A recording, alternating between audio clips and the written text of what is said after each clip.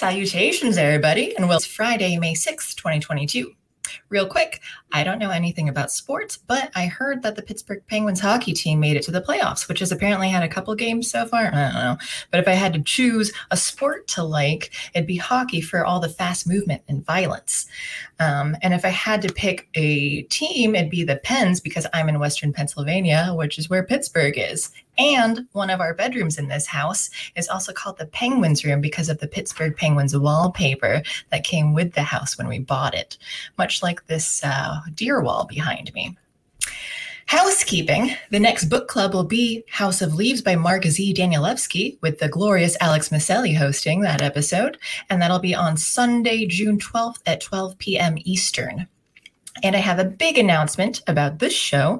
Starting next week on May 12th, Token Minority Report will be moving time slots and day slots. It'll now be on Thursdays at 7 p.m. Eastern time because I like nighttime better. They used to call me a woman of the night until I learned that that meant something different. The show format may also end up changing some later, but because I'm still trying to figure out exactly what this show is. But again, that'll be Thursday, the 12th at 7 p.m. Eastern time. Until then, business as usual. Although I am Sans intern again today, so hard to find good help. Anywho, let's introduce today's guest, Juliet, TruthSeeker. You may have seen her on Narrative Dissonance here on Unsafe Space on Mondays, or maybe her guest appearances on the Independence Gang. But what you might not know is that she also majored in political science with minors in history and international relations, is a writer with a trilogy that's along the sci-fi genre, is interested in true crime and potential wrongful convictions, is an amateur gardener, and has her own business doing professional organizing like decluttering houses, which is something I really, really want help with. So without further ado, welcome to the show, Juliet. Hi, guys. Hello.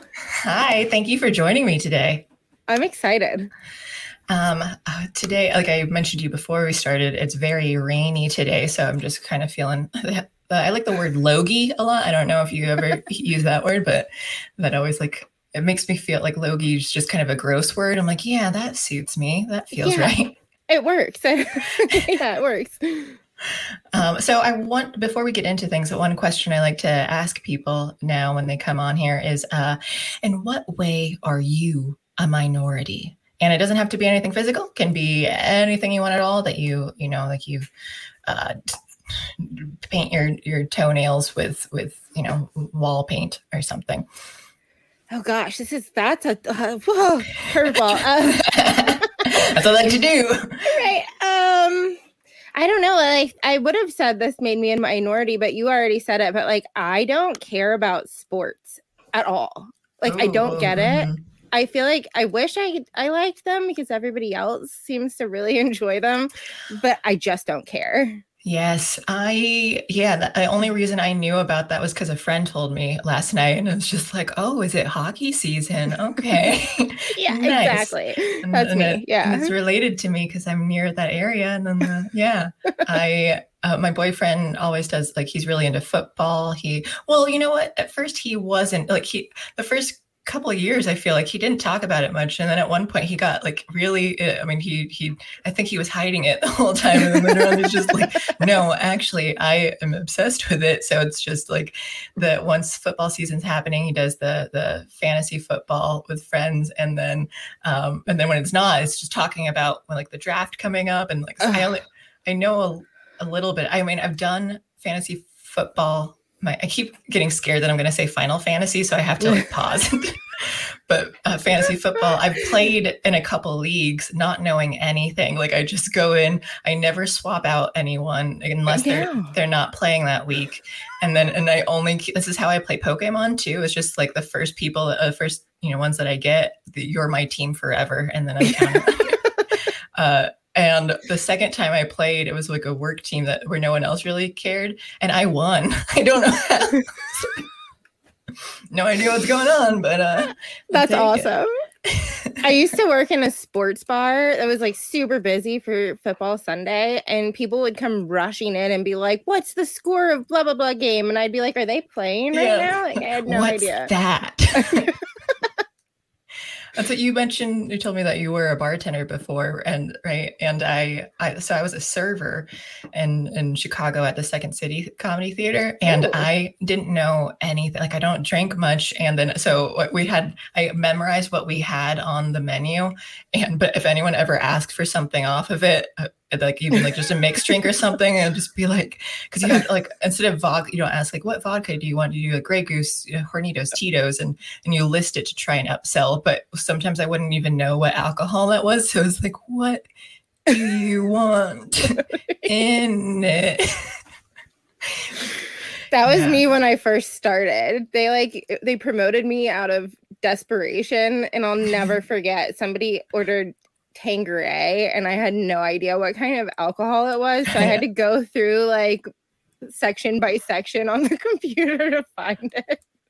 Yeah, no, it was, and I learned over time. But even like Michelob Ultra, I was like, what sounds are you making out of your mouth right now? I love it. I totally get it. If it's not on the menu, I don't know it. So stop asking off menu stuff. But okay, so your minorityness is that you don't do sports at all, which I relate to. Like I said, I know a little bit more now, but I think if I'm going to be into it, I'd rather play something though too. Like, and even that, I'm not physical. I don't like to do things. But if I'm going to watch versus like do, I'd rather do it. So, yeah. I just don't get it. I wish I did. Everybody else has fun. Everyone else seems to be happy, but me, I want to be happy like them. Okay, so as an icebreaker, since I don't know you very well, I'd like to start off with the game 2 truths and a lie. So I have no idea what your options are going to be, but I want you to tell me the truth and then lie to me twice, and then I will try to guess it. And I'm really bad at this too, which is good. So if I guess incorrectly, then you get some points. If I guess correctly, you'll also get points. And then we'll tally up these points throughout the games, throughout the episode, and see if you win at the end. Awesome. All right. Are you ready? Yes. Okay. So ready. Okay. First, I never applied to college. Never applied to college. Okay. All right. 2, I can drive stick shift. And 3, I am the 5th Juliet in my family. 5th Juliet. Wow. Okay. Let me see. We've got okay. Well, hang on a second. So number 1, we've got you never applied to college. I'm going to post this in the chat. Never applied to college. Your friend Paul says they're all lies. Hi, Paul. 2, can drive stick shift. 3, 5th Juliet in your family. And that's like throughout all of your family history? Uh-huh. Okay. Never applied to college, which means I know that you went to college because in your bio, unless you lied to me in your initial list of you sent me before. I don't know. Like maybe you are.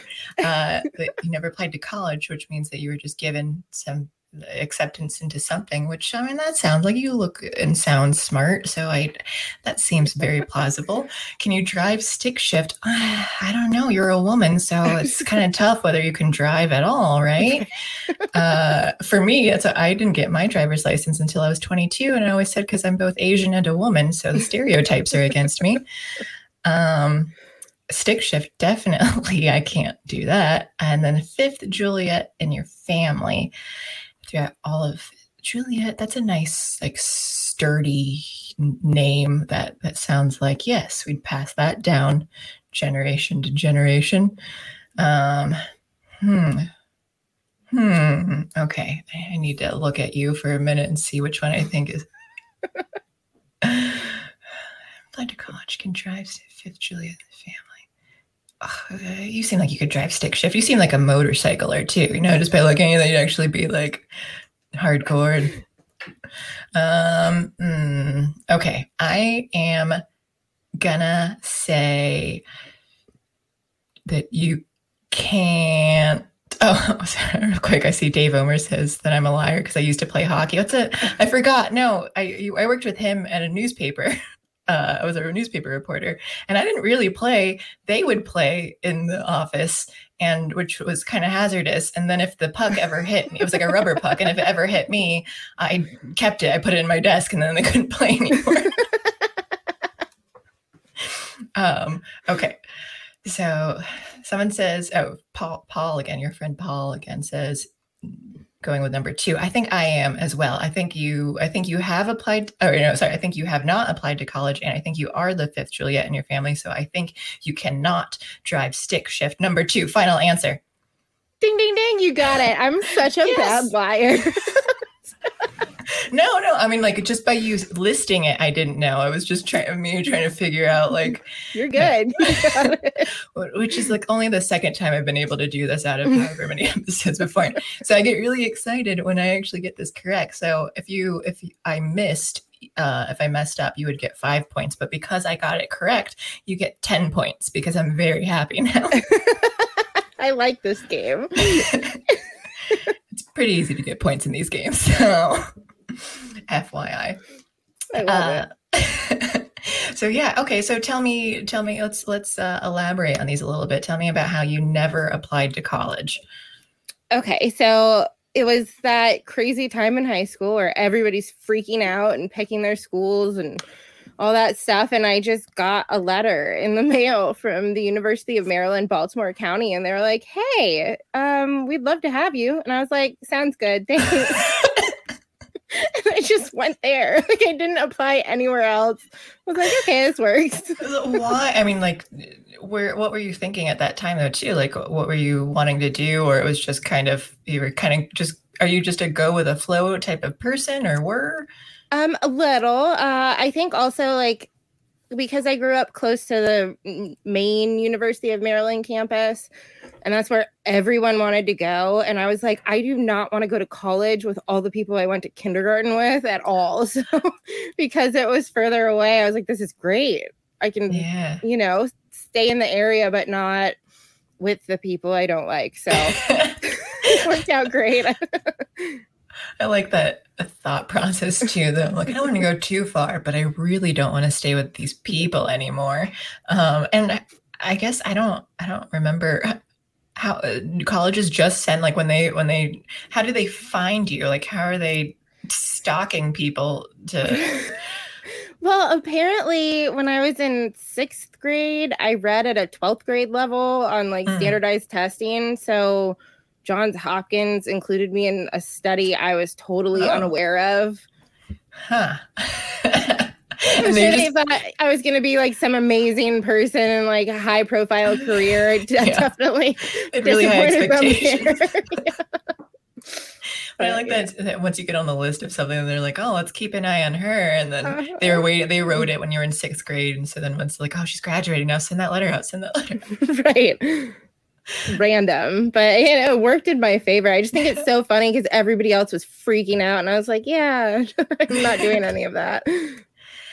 Yeah, I don't remember people I guess I don't know. I didn't talk a lot about stuff because my friends, like, we applied to whatever places, but it was pretty laid back, so I don't remember people panicking too much. But so you went to school.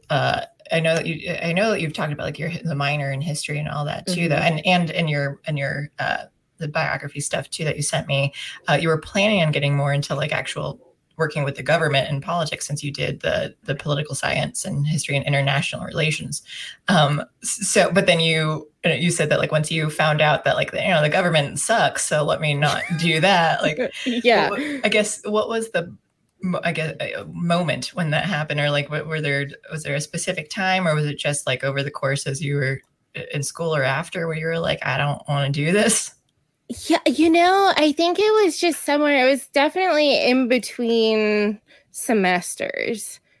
And I was just getting more and more disillusioned because I went in, you know, bright-eyed, like ready to change the world and do good. And then the more I learned, I was like, oh my gosh, this is not going to work for me.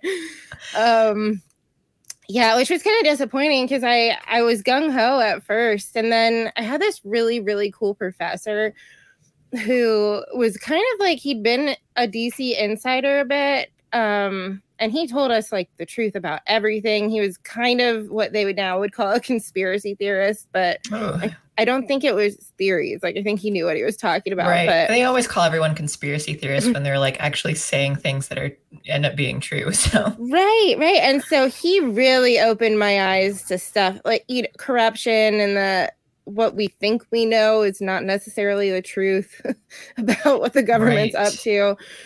So, and then, 4 years of college, and I was just kind of like, great, now what do I do? Because I don't want to do that at all. Yeah. How I guess like when you spend that much time though, too, figuring out like, hey, this is something, and then once you get it and you're like, is this the direction I spent, several years doing this, and now you're just kind of like, yeah, what do I do with my life now? Yeah, I feel like a lot of people feel that way after college, and I think it's because 17-year-olds have no idea what they want to do. They think they know, but realistically, you're getting locked into a career path before your brain has finished developing. So right. Yeah. Yeah, definitely. And I mean, I still say I don't know what I want to be when I grow up. And I feel you on that. Yeah. And I'm 30. So right. Yeah. No, I'm so there with you. I have a lot of ideas. I don't know which one's going to pan out. Right. And I guess my other thing too, just as far as like career stuff goes, is that I have never come across something where I can feel like I like people who have like, oh, I've been doing this for 30 years and you love it or whatever. Like, that's great. But I've just never had a job or something where I've been like, this is something I can see myself doing forever, because I'm just like, oh, I like to try different. Like when I look back, like I have like just random, I worked with middle school kids in an after school program. I did a newspaper reporter, it's just like random things. I'm like, I never expected to do any of this stuff, but I really like all these experiences though too. I don't want to do them all forever, but I'm really happy to like have done them for some point in time. That is exactly how I feel. I feel like I Goldilocks my way through life right now. Try this for a while. And and it feels like, okay, like, well, you're just kind of meandering around, but you get to experience different things. And one thing I never thought of was that before like COVID hit, I was pretty adamant. I'm like, oh, I don't want to own a house. Like, we're in Chicago, we have an apartment. I'm like, because I might want to travel around or like move somewhere else. But then once COVID hit, and then everything was like, man, things are getting crazy. I want to be away from people. Like, maybe I just we moved to rural Pennsylvania and bought a house. And like, if I want to travel, I can go around. And then we have like a home base though to go to when things go crazy. So like, I prefer that. But it was like, even early on, like in that same year in 2020, like it was specifically like, I don't want to own a house. And then just a few months later, like, let's look into buying houses. That's awesome. How does it feel to go from Chicago to rural Pennsylvania? I grew up around here. I mean, I grew up in a small town in here. So it's not too far. It's like 10 minutes away. But like now this is just like outside of any sort of town life. But the most that I talk to are like chickens and geese around here. And I like them a lot more than a lot of the people that I have to talk to. So. Right. That's awesome. So it's nice to, and just like you're out of like the wokeness and stuff too. Like here it's much like, even like we moved back last year, and even with COVID, it just didn't really feel like no one was really concerned about that. Like masks weren't really that much of a thing either. Like, and now they're definitely not. Like some people here and there might have them on, and they're weird to me because they're just like, you're standing out. That I'm like certain stores and stuff, they might have masks on. Like, why? No one else does. Right. Like, what are you doing? Mm-hmm. But so it's nice to just kind of feel, and then when you hear people, especially, doing what we do online and stuff, like you keep hearing all the other people talking about the craziness in the cities and things like, oh, is that still going on? Like, right. not that happening sucks. here. Yeah. COVID isn't a thing over here, so. Right. But yeah, so I got off on a tangent as far as career stuff goes. But was there, let me see, what were your other things here? So the college thing, that's what I figured. You look smart, you talk smart. So I figured, yeah, she didn't apply to college.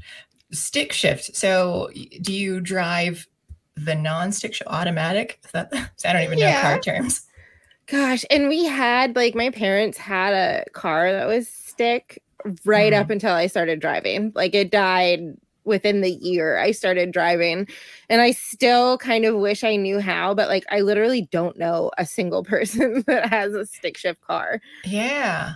So people don't really, you don't need it. Well, at least here so again, before COVID hit, we were going to go to Ireland and travel. And I still want to go. I still have the plane tickets. Instead of getting my money back, I was like, sure, I'll take a voucher and get 10% more. And I have through 2025. But then I was like, well, I didn't realize this whole thing was going to last for multiple years. So we'll see if it's still going to be worthwhile going. But there, to rent a car, the automatic ones were like $1,000 more because they're like imports, and everyone just drives stick shift there. And I'm like, well, neither of us knows how to drive. But now I was like, if we go, let's save that $1,000 and we just learn how to drive stick shift in the next 3 years, and I think we'll be okay. Right. Jeez, I didn't know that. It's good to know, honestly. Yeah. If you're going to travel around, well, and because they have like bus tours and everything, but again, I hate people. So I want to be able to like travel like alone and like on our own time, or not on a schedule, because we just like to stop and check out different places and stuff. So I don't want to have to be like, yes, this bus is going to stop here. Like, no, let's go to this random place that has a bunch of sheep or something. Yes. So I totally get that. My dream vacation for like years has been, there are these self-driving tours in Iceland where they just give you like a car and an itinerary. Yeah. And you just drive. Like, that's my ideal vacation. There are no other people, and I do whatever I want the whole time. Right. Yeah. Like, here's just like the suggested thing. Like, these are the things, and that's what I want too. Cause I don't want to have to like research stuff. I just want to be told, go to like, here are your options, go to these places. And like, yeah, I'll check out everything. I just don't feel like having to like look it all up. And, right. And we like road trips too, because we'll do it and we're just like, oh, let's stop here for the night and we'll find a place. And so I like that idea, although don't do that as much in Alaska, because when we were driving up there, we were at Denali, like the mountain. It's like, it's 2 hours away from anything. And when we got there, it was like, after 10 p.m., maybe it was around midnight or something. And everywhere, all the places around, they're all like campsites that closed by 10 p.m. And you're supposed to like schedule in advance. And then the nearest towns are 2 hours north or 2 hours south. And we're like, well, I guess we'll just sleep in the car off the highway.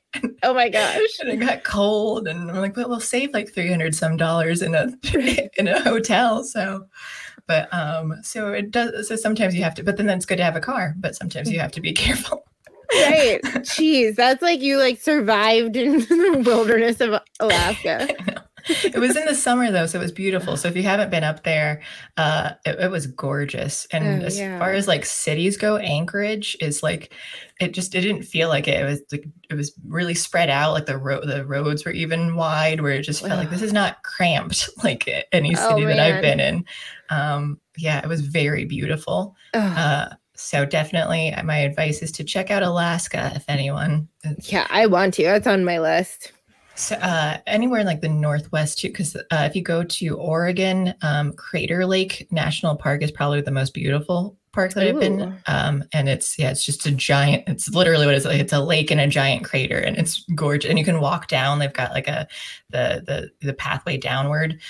That was really exhausting for me going upward. And it was embarrassing that like an old lady was able to like trek it much better than I was. And I'm like, I need a break at each switchback. But getting down there, it's like really like beautiful crystal clear water, and you can just sit down there. And there's even an island called Wizard Island in it, and there's a ferry that gets there, but we weren't there like in the right time or so. Like I think we were late, but there is just like this tiny island in the middle too. So Oh, that sounds awesome. So if you travel around the States, then I know some different national parks. So let me know. Awesome. Okay, so you don't drive stick shift, but no one really needs to unless you're going to like Ireland or something. And then the third thing was, what was it again? I forget. Your fifth Juliet. Okay. Yeah. Yes. Because of the family and that was, I guess I cheated a little bit just because of the biography that you gave. I'm like, oh, you're the youngest, and your parents were older when they had you, and and just like they had like good family values and things like that. Seems like they probably will name you after someone, like people in the family. Right. But then I question it because I'm like, well, if she's the youngest, why wouldn't they have named an older sibling Juliet first? Right. So then I doubted it. I was like, well, maybe they didn't. So which other Juliets are there in your family? Okay, so the way it works is like the sister of a Juliet names one of her daughters Juliet. So we'll have like, if like for me, I had an aunt Juliet and I have a niece that's a Juliet, which is kind of cool. There are usually about 3 of us alive at once. Right.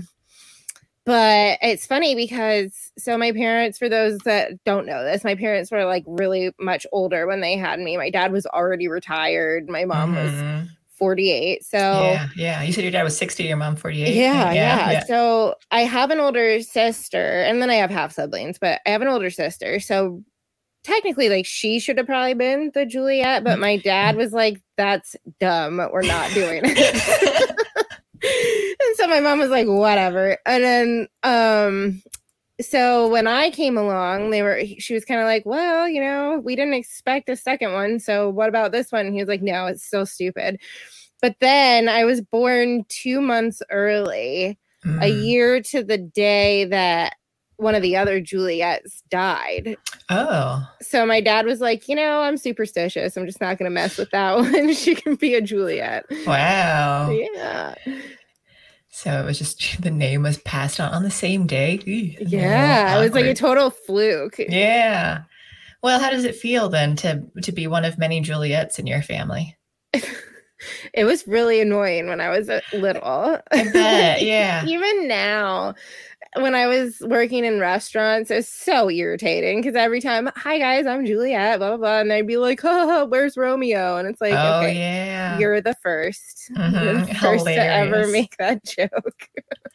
Yeah. Do you ever, so you've always just gone by your full name though too? Or do you do nicknames of when Julie, I was Jules? Like growing up, I really went by Julie a lot.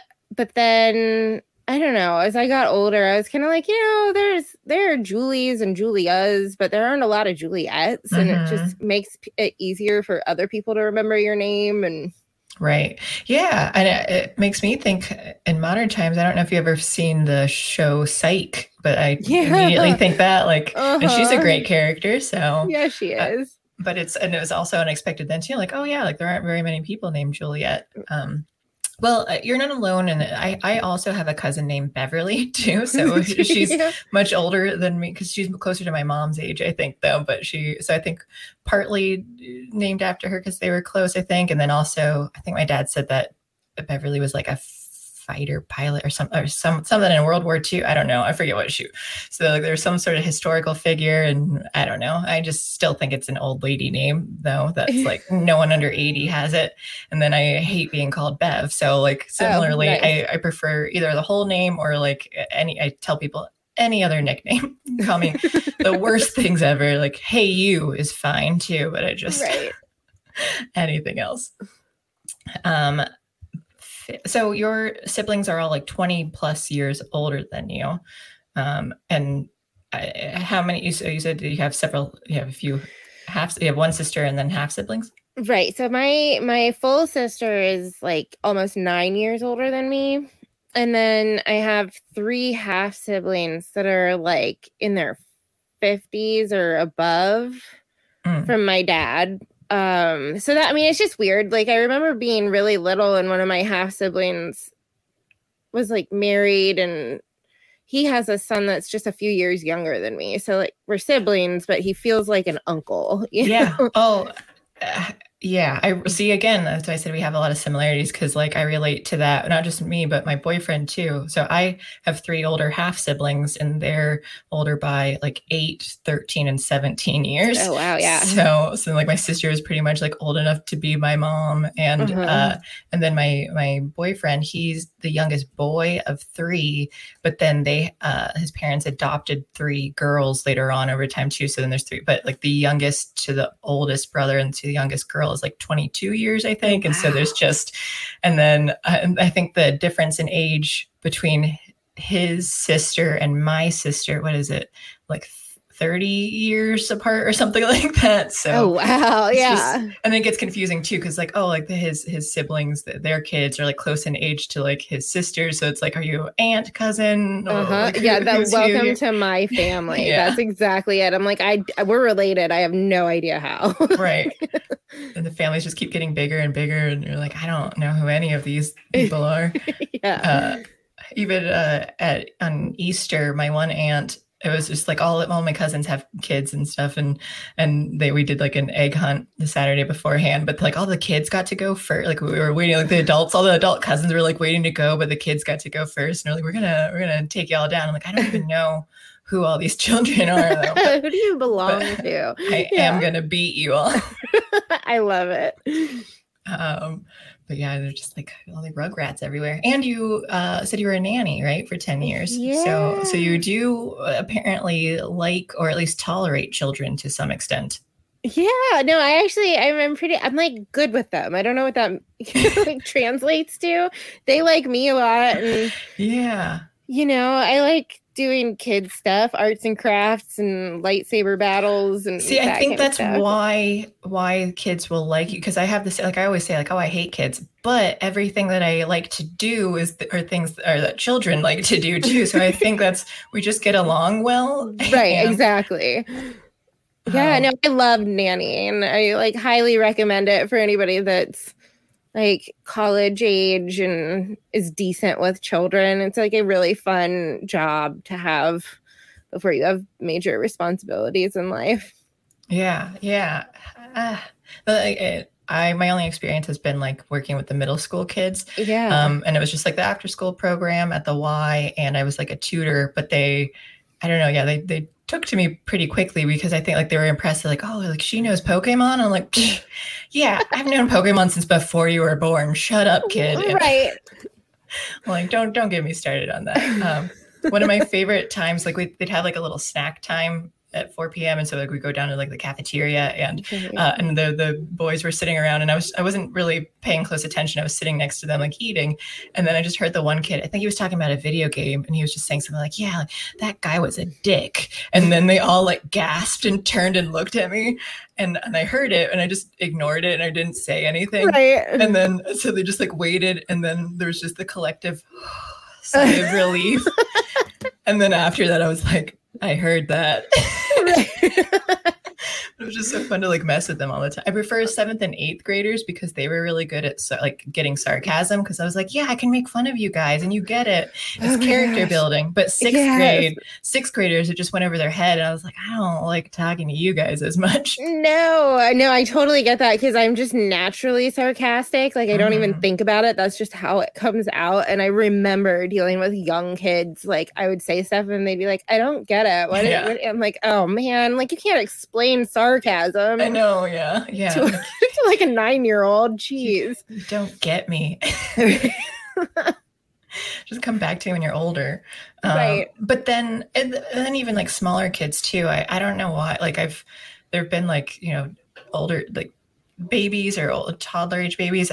They always seem to be kind of drawn to me too for some reason. I think maybe because I make a lot of like faces and stuff. So they like that. But I remember being at, I think it was a Canada Day party.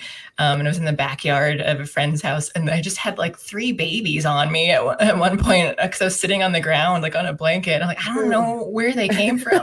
Like, whose are these? Is anybody missing a child? Yes. Oh, Eloise, the viewer, says, but does she know Yu-Gi-Oh? Yes, I do. I watched it from the beginning. Seto Kaiba and Yugi Moto. And I watched the English version. So there's Joey Wheeler and Tristan Taylor and Taya Gardner. I do remember this. And they've had like 5 or 6 different series after that. And it got really weird because they eventually were on like motorcycles when they were playing a children's card game. And so, yeah, I'm very familiar. I even have a Game Boy Advance game where I got to play. Oh, the good old days. And Silverlock earlier too talked about finding a wizard academy in Austin. He says it looks nice, but one of their taglines is "We are not a cult." And I really, really want to go visit that now. Yes. So I like taglines that like to explain what you're not going to be, like that you have to defend something though too. We swear we do not murder people here. Like, promise. Now I'm uncomfortable. Yeah. No one asked. Why are you saying this? Oh man. Okay. Well, let's do another game here. Which one is it? Okay. I think it's the Would You Rather. That's it. I want to do a Would You Rather game, and I'm trying to take in some stuff of what you've told me. So it's going to be 3 questions, and you get to choose between the two ideas. You can ask whatever follow-up questions you want, and you get points if you're right, if you're correct with your answers. So question number 1. Since you have a time traveling series with your book, which I do want to talk about here soon too, would you rather be in a sci-fi world like Doctor Who or Quantum Leap? And then follow up, if you're not very familiar with either of those, if you could choose any time travel fictional world, which would you want to choose? I just chose ones that I was like, I know these things. The other ones, I don't know. Other time travel series I was looking up, I'm like, I never saw this. I've heard of it. And, I didn't bother. And like, that barely has time travel in it. Like, why is this listed on here? And, right. Okay. So if you know Doctor Who, Quantum Leap, or if you don't really know, just choose one, and then you can go into like a specific one that you would choose. Okay, I gotta go Doctor Who. Okay. I got into that. Like, not that, I mean, within the last 5 years is the first time I had ever heard the words Doctor Who in my entire life. Okay. You've never heard Doctor or Who before. Wow. What a life you've lived. So I loved it. I went like deep into the Doctor Who universe. Which did you start with? Which doctor did you start with? What is his name? And you could just go by number.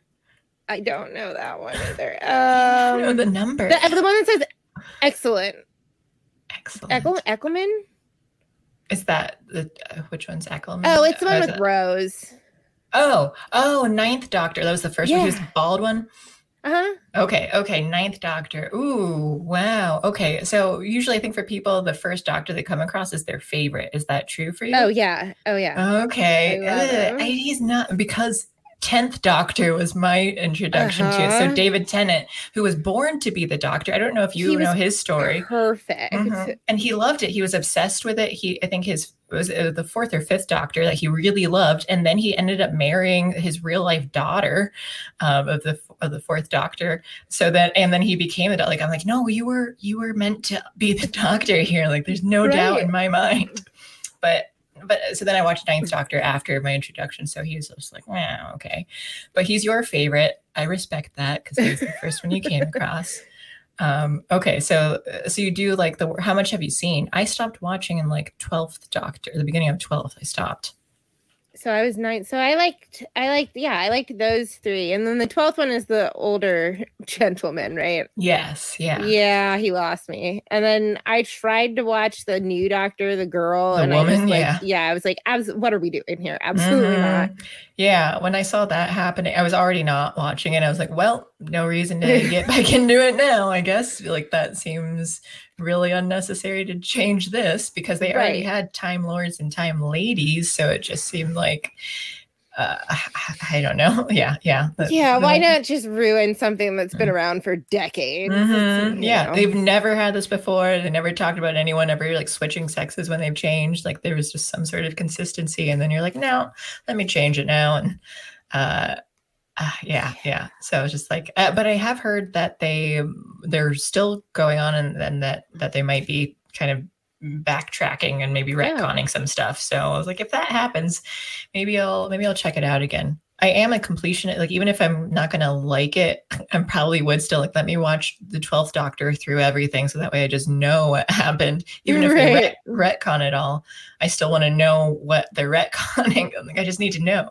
I totally get that. I do that with books. Like, usually when you're reading a book and you hate it, you stop reading it. Now I feel like compelled to read the rest of the book.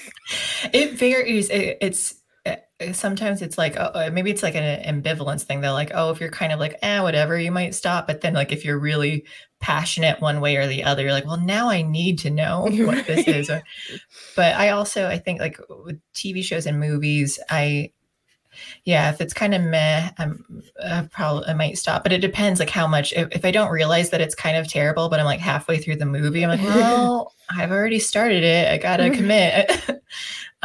So I do that a lot, but I also like to start from the beginning. So whenever I watch shows, even like, YouTube, like when I start a new channel and I'm like, let me go back to the 500th episode at the beginning here and let me work my way through until I catch up, because and I did that with Unsafe Space. Like, I started with episode 1 and then I was just a fan, and like 420 episodes in, I caught up to the live streams. Wow, that's amazing.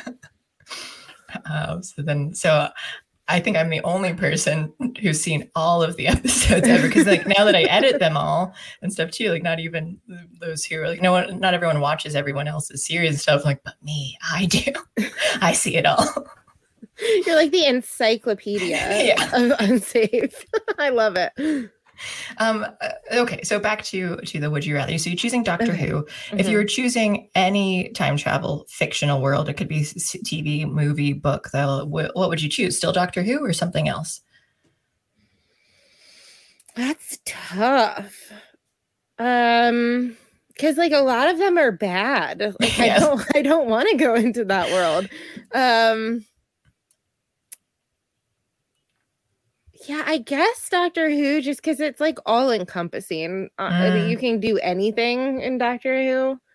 You can end up in like, medieval stuff or super sci-fi. Yeah, because you're traveling worlds and stuff too. Right. So it's time and space, which makes it more exciting rather than like, oh, you're not just going back to actual 1700s right. here, and like, well, now I'm stuck without any sort of indoor plumbing and for however long, and so that way you at least get to experience other worlds and things, which is cool. So all right, I dig it. I don't know what I'd choose. I probably that too. I'd have to factor in. I have to like look at more lists of things, because I'm sure there's like cartoons and stuff that have time travel that'd be like, I'd rather do this. Right. World. But time travel is tricky too. That's why, again, like once we're done with Would You Rather, I'll ask you about your book series, because it can be tough. Like even Marvel, when they're doing their time travel with things too, like there are issues with like, oh, here's the absolute point in time, and I'm like, well, but if everything is kind of like, oh, if it's in the future, how can there be? And so there's all kinds of stuff. We don't need to get into all that now, because I'll probably ask you stuff about your book in it too. But I'll give you a point. So you get 1 point for choosing Doctor Who. Yes. All right, good job on there. Hello, G-Man. Hello, Kersar St. Joseph. I still don't know if I pronounce your name. Kersar St. Joseph. Mr. Sparkle Gleam. My favorite part of Doctor Who time travel is that you can totally just break rules you've already set depending on if the plot demands it. He is my gentleman caller. So and every time I talk about time travel, he hates it, like, because most things, because like he's just like, this doesn't stick with anything. Like, you can just do whatever you want. You throw away different things. So he's very particular with time travel stuff. Okay. Question 2. Would you rather write a super successful psychological thriller or be the person who helps overturn, or like as the main person who helps overturn someone's wrongful conviction? Wrongful conviction. Even if you end up, and I left it open though, but like even if it were, you didn't really get the notoriety for doing so? Yeah. Can you imagine being sentenced to like 40 years and you really didn't do it? Like, yeah, I feel like I would I'll take the karma. Yes, absolutely. And again, like that's, we've talked about being upset about wrongful convictions. I actually do know someone. I was pen pals with him. He's in Texas, and he was sentenced to prison for 40 years. Oh my gosh. For was it like it was a robbery, and it was I forget what it's called, like aggravated robbery or something. It's like people got hurt. No one was murdered though. No one died. It was just a robbery. And that he likely didn't even do. I first heard about it on a podcast called the Truth and Justice podcast. And I've heard of that. Oh yeah. The information that they had on there made it seem like that the things were corrupt even in the trial. Like someone stepped in as the guy who got robbed and beaten up, but it wasn't even the same guy because the podcast interviewed him later, and he's like, I never went to the trial, and then like the description of what they looked like was completely different. And my gosh. And then the guy was a boxer, the one who was arrested, and I think his like, I forget, like parole officer or something, someone he was working with was also his like manager, and they were like trying to keep him boxing. Like, so it's just like, like really shady stuff that like they were forcing him to stay around, but then, and he was going to get on like probation or something, but then he left the state. So they're like, no, like now you're going to prison for 40 years because you had to stay and be a boxer forever. So it was really upsetting to hear, like, there wasn't much that they could do about it. But oh my gosh, his name was Kenny Snow, and so he's a boxer down. And then I wrote to him because I felt bad, like I wanted to just reach out because the podcast stopped doing stuff, and so we talked like back and forth for a while. But I need to reach out to him again because he like drops off, and I know he's up for parole this year because it's been 20 years. So this is the year, I think in October maybe he's supposed to be up for parole, that he might be able to get out. But again, 40 years, no one died. There are people who have murdered others who've been in like prison for 20 years or less. And like, right. So he really got, the terrible end of the deal there. And it was in Tyler, Texas. I do remember that. So yeah, I'm very like, I definitely have the whole like wrongful conviction thing. It makes me really sad. So I think that's very generous of you to be like, yeah, let me help try and save someone, even if it means that like, oh yeah, I'm not going to be famous as a writer or something. Yeah. So I'll give you a point for that. Correct answer. Hi, Zato. Question number 3. Again, you were a nanny for 10 years. So would you rather help declutter a mansion-sized house with junk in every room, or nanny 10 rapscallion children for a week straight?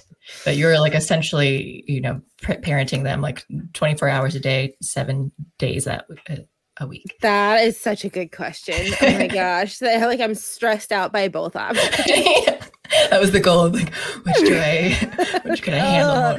Mansion-sized house. I'm trying to picture of like what the mansion. It's the rich person with a giant house, junk everywhere, so they just spend a bunch of money collecting whatever, like shove it. Yeah, and they've got it all, and then like maybe they're just collectors too of like old, maybe it's still newspapers and stuff too. Like so they're kind of on the hoardery side, but I'll say that like I'll clarify that it's not like rat infested or anything like that. It's junk, not like filth. Oh man. Zato says declutter is less stressful than 10 rapscallion children. Yeah, I'm gonna lean towards like the mansion full of junk, just because at least I can listen to podcasts. Yeah, you can do it all alone. I mean, that's kind of why I like it. I just like listen to something, get in the zone. Nobody bothers me. So what if I combined them and said that, like, what if you had 10 rapscallions that you had to watch while you decluttered a house? Do you think that they would be helpful or just make things 10 times worse? I feel like I would lose one of the kids. Yeah. I'd be like counting. I'd be like, oh, come on. Like, we're missing 2. Where are they? Yeah. Trapped somewhere underneath like a pile of clothes that fell on them in a room, and you can't hear their screams. They're just like up on the 3rd floor mansion now. Yeah, that's like a stress nightmare. I can just the 10 kids in an entire house packed full of stuff. Yeah.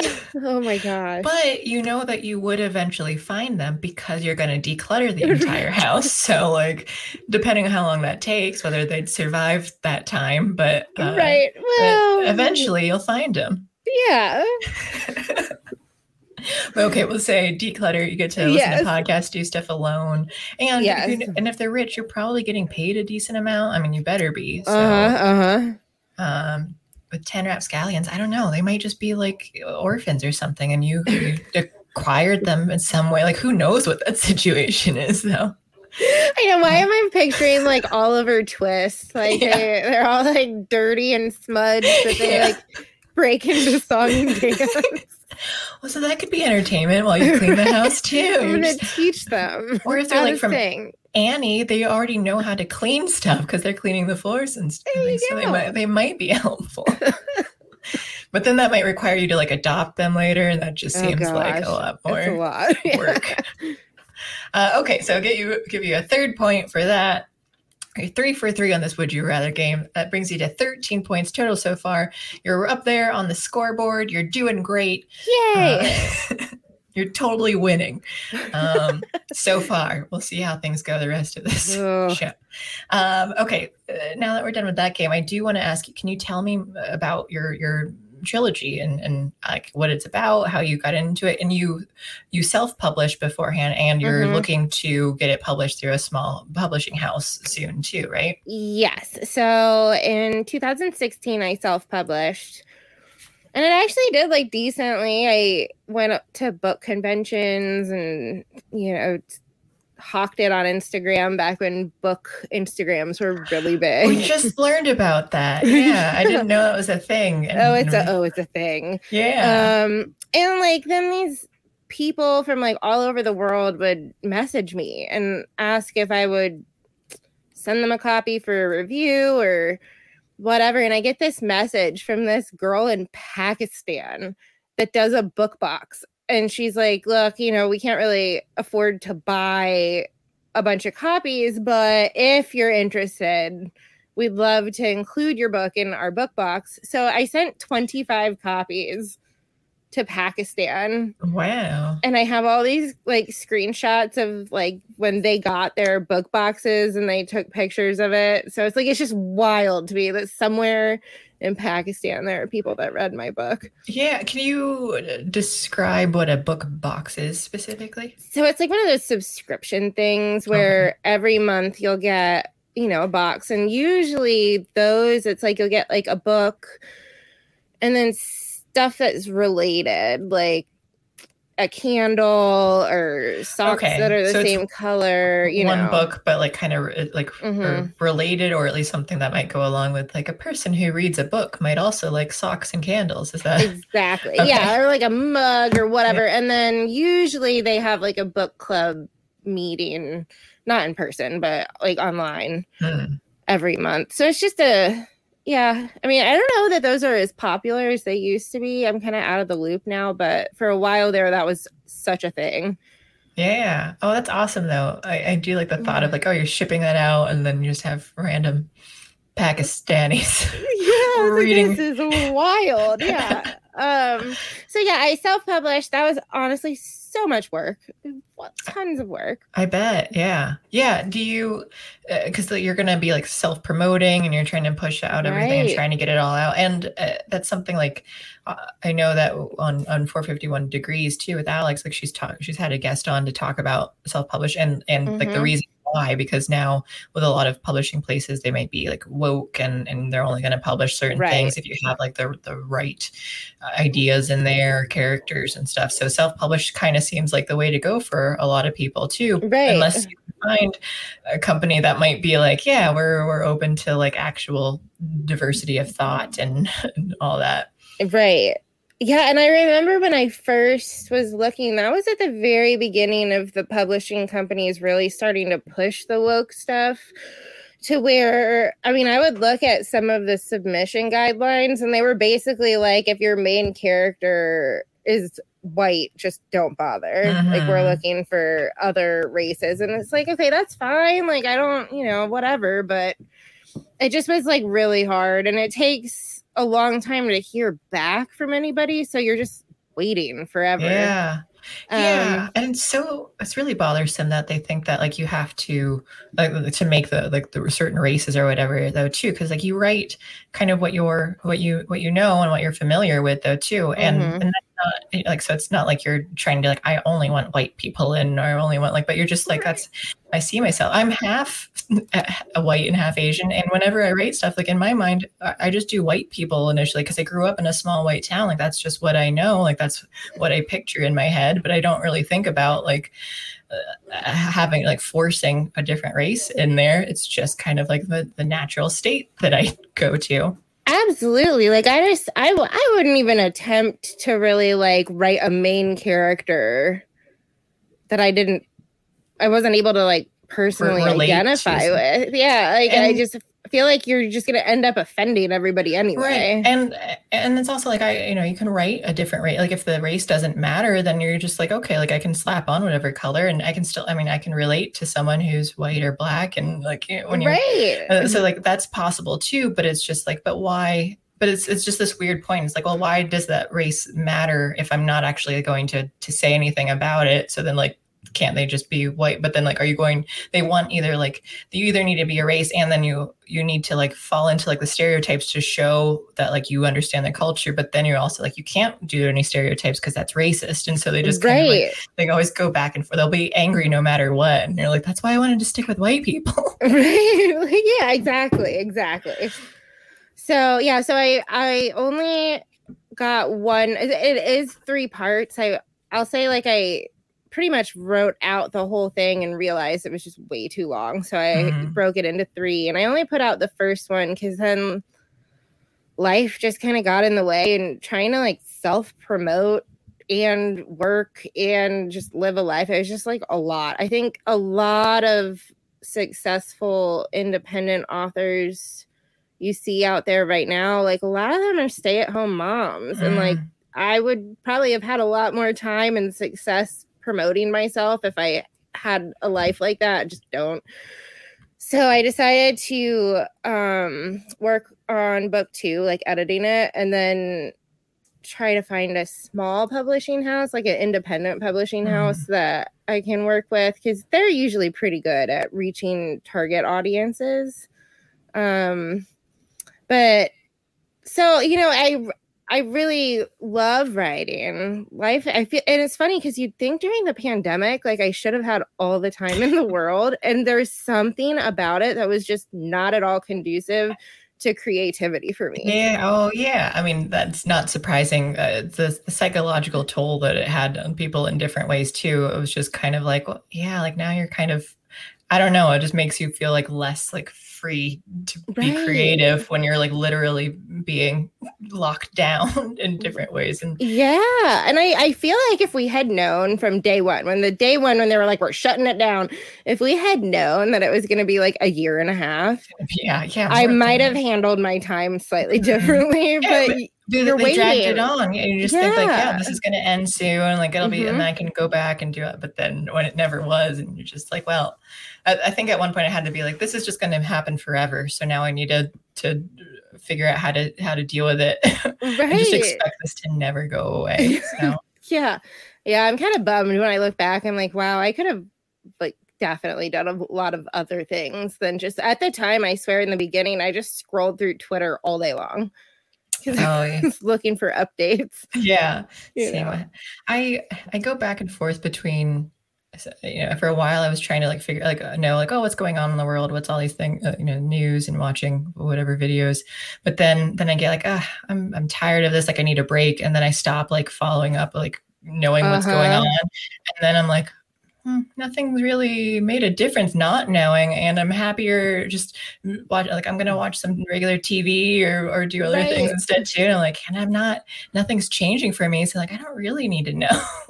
Yeah. But then like I probably should know some stuff, but I'm like, I'd rather just watch, murder mysteries and stuff on TV. Totally get it. Fictional. I'm really good at just living in my own world and not knowing what's like going on out there. I like see in chat here that I think what G-Man says, and half goose, to me being half white and half and half goose. Yeah, I am half goose. Johnny Boy Quick Trail says that I'm impressing myself. Someone said something about decluttering. Oh, because we were talking about you know, decluttering houses, and I forget who it was though, but I saw it. They said that a tree surgeon says, I'm starting to think I don't have a house under the clutter, so I just leave it. I get that. That's why I need your help decluttering too. We'll get into declutter in a bit, but so the book itself, so publishing wise, getting a small. I think that is a good way to go too, because they're, you know, likely to be less catering to like the mob and all that. I mean, you know, it's probably still bad ones, but like they might also just be like, sell your books with us. We want books. Like, we need people. But the book itself, like, what are you willing to give like a plot? You don't have to give spoilers, so give incentive to read it though. Okay. All right. So I would say it's kind of in like the dystopian genre, but it's like got this weird twist where normally in a dystopian novel, right? Like the main character slowly starts realizing what's going on in their society. They kind of like wake up to what's going on around them. This is different in that a girl from our time kind of accidentally ends up transported into like not too distant future, but it's like a total dystopian government. And so she's looking at it kind of the like way we would if you just, you know, somebody snapped their fingers and we lived like in China under the social credit score and stuff. So I guess that's kind of like a unique thing. And it's funny because the more that goes on in the world, the more I'm like, man, like this story was such a great idea for 2005 because it sounded fictional, and now it's like getting closer to that real world. But so yeah, there's like, I mean, it's just like a very slight like time travel aspect. Because trust me, like time travel, the loopholes get wild. Yeah. So I didn't want to get too deep into that. So basically, yeah, she just gets like put into the future, and so she's kind of figuring out what's going on and trying to avoid the government. And she gets involved in the resistance. And it's just kind of like people in that time they're fighting back, but they've kind of like lost the will to fight. And she's kind of like, no, it's worth fighting for. Like, we have to. If we don't do it, then humanity will lose the idea of freedom forever. That kind of idea. It's kind of like I tend to write in like a page turner kind of way. I don't like to waste a lot of time on descriptions or side stuff. So it's kind of like in the thriller category. But I mean, I think if I can find the right small publishing house, like I think it could do decently well because it's got the kind of message that I think conservatives are looking for right now, like a solid, you know, freedom is worth fighting for, tyrannical governments deserve to be brought down, that kind of idea. I really like the plot of it. And I think as far as like conservatives go too, you do know, or like you'll know that like some conservatives, they still kind of have like authoritarian sides, so it could be good to have like, here's this reminder like of what you're supposed to be standing for, and that like, you want the smaller government, you want more freedom, and they allegedly, but then I've seen like, that's why I don't usually, I mean, I'm fine with those who say they're conservative, but then I stopped doing like left and right or conservative liberal, because it was just a lot of it was like, well, to me, they want authoritarianism, but just like on different policies. So Absolutely. Then they just the government. And so, but then if I'm going to have to choose, like, I think there are more conservatives who believe, like, they think like, oh no, like we want smaller government. So they're more on like the libertarian spectrum of things. And like, that's what I want. And I don't even care if you're on left or right. If you're saying smaller government, you know, more individual freedom, then you're on the libertarian spectrum between libertarian and authoritarian, and I like you, like I want you over here. And sometimes I think conservatives, like, yeah, you kind of need that like reminder to say like, yes, this is what we are fighting for, and it's worth it, because like we need to hold on to these ideals, which and I think that makes sense now too. Like if a girl in our our time who knows what like this is what life is like, that where you do have these freedoms. So you're jumping like people in the future when you're, I mean, I guess like even right now after like a couple of years when you're kind of beaten down as far as the freedoms that you have, and you forget, you're like, oh, I forgot I was allowed to just go outside and not have a mask on, or like you be outside after 9 p.m. or something though. And then but when you just get used to it for so long, you're like, oh, this isn't the new normal. This has just always been normal. And I don't even remember before that. Yeah. So I think that makes a lot of sense that like they might in the future would need someone who's like, no, I can tell you that like there is a different world and different life out there. Exactly. Yeah. So what's the name of the series? It was Saving the Future is what I called like the trilogy. Okay. And then the first book was A Sky with No Stars. Kind of like, it's like a hopeless, abysmal kind of. I like anything that's space related, like names and stuff too. So I love stars. Is there a way to find? Is it online anywhere for people to get? Yeah. So right now I still have the paperback, I think, up on Amazon. Okay. So yeah, if you like look up A Sky with No Stars, it'll be there somewhere. It's like a purple cover. Saving the Future, Part 1. It just needs to load more quickly. Hello, Internet. Someday Elon Musk will save the day with Starlink up here, but until that day comes. Oh yeah, rural Pennsylvania. Are you? Oh, can I show that? I know. Yeah, go for it. Okay, because it does have your name on here, so I didn't know that's okay. I'll dox myself. Okay. Let me share tab and click on. All right, there we go. Oh, I really like this cover too. Thanks. I designed it. Wow. My good friend growing up actually went to graduate school to become an animator, so she had the Photoshop skills. Is she still doing animating type of thing? Because I really like sound design, and I've been looking for someone like, can I collaborate on like short animations with? And it's been so hard. Look, I mean, I don't know how busy she is these days, but she would definitely know people that. Oh yeah, if they can, someone, preferably people who are like if they have ideas or they want like someone to write stuff too, like that we can collaborate with, and as both poor people of working like, because I don't have like money to really pay, but if we could be like, oh, we're teaming up to try and build something, that's like the better direction for me. In college, most of them, because I went to like an art school, so we had like animators, but they'd always like, oh, they want to be paid. I'm like, I'm in college with you, I don't have money, like let's can we just, my one roommate, he was one, so he would help me on projects, and I would actually do like, I'll pay part of your rent if you do this do this animation project for me. And so like we would do it that way. But yeah, like I just want someone who's like, yeah, we're both poor people. The starving artist thing is real. It is. We all have to group together. It's fine. Yeah. But so we got A Sky with No Stars, Saving the Future, Part 1.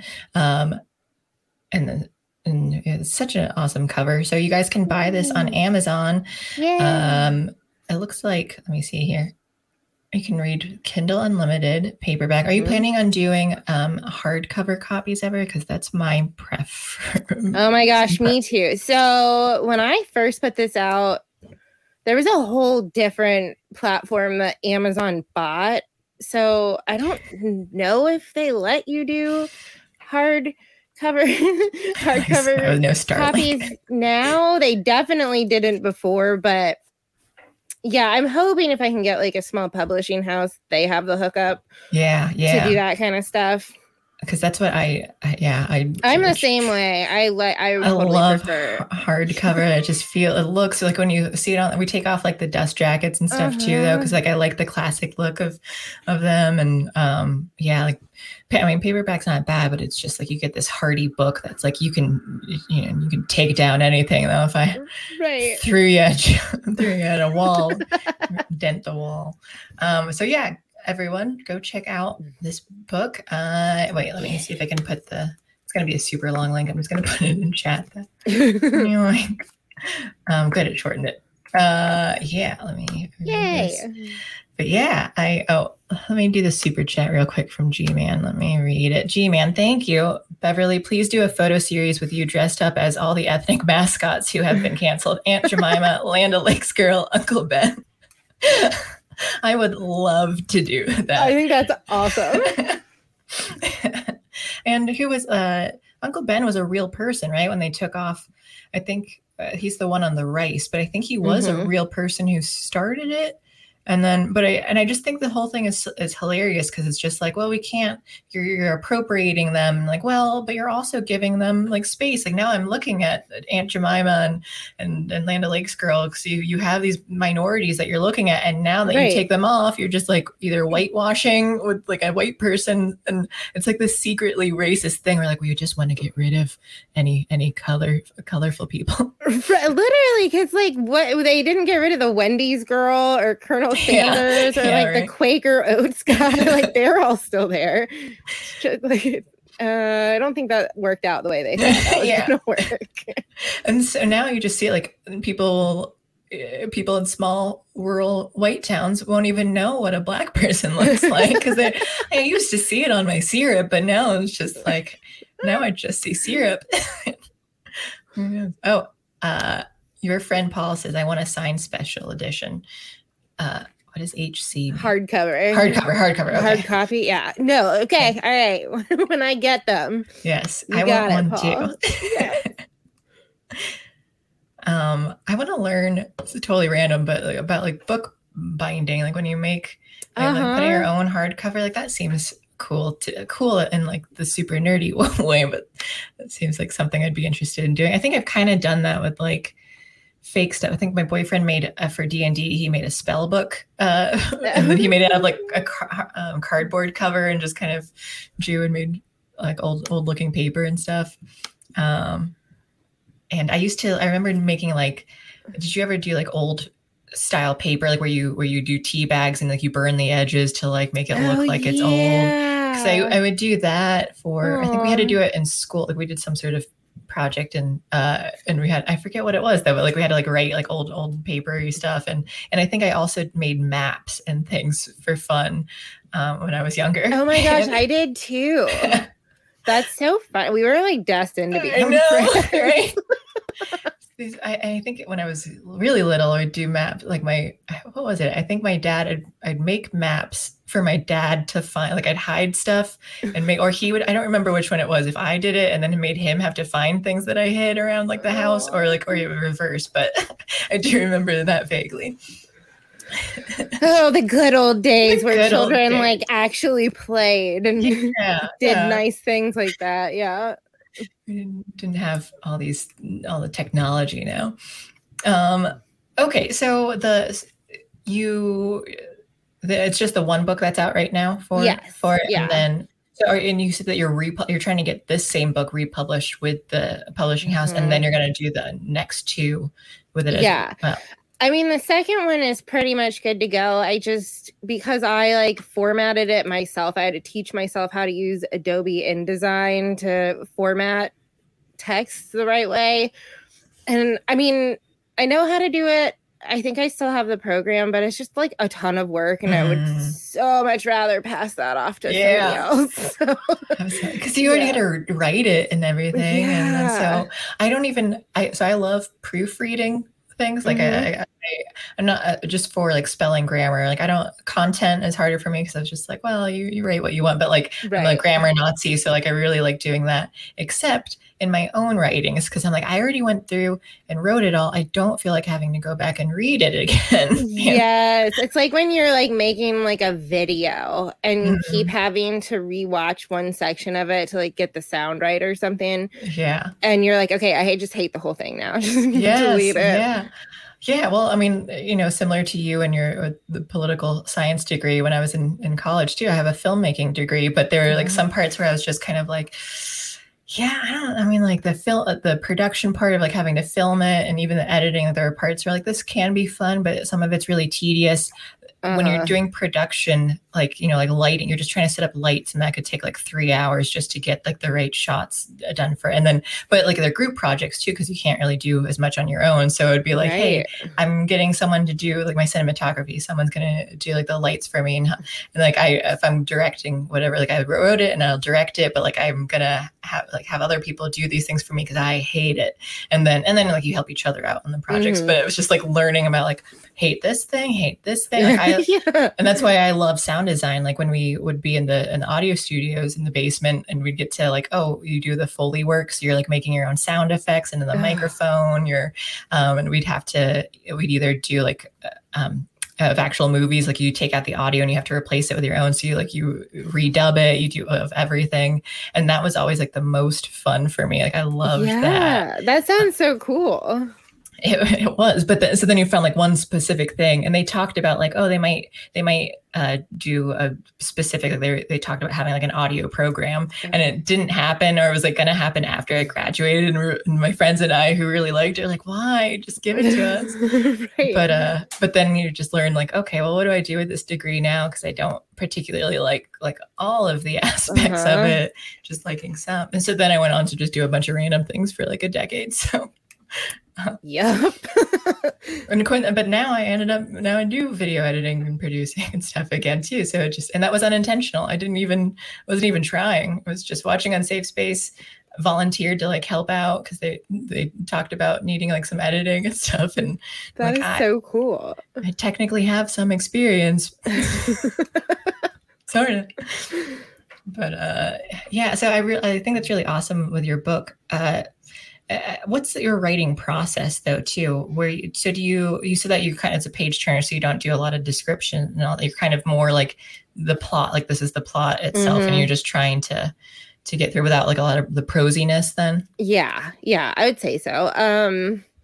And I mean, I kind of started like inventing this world and like the plot, gosh, like in like 2001 or 2. Wow.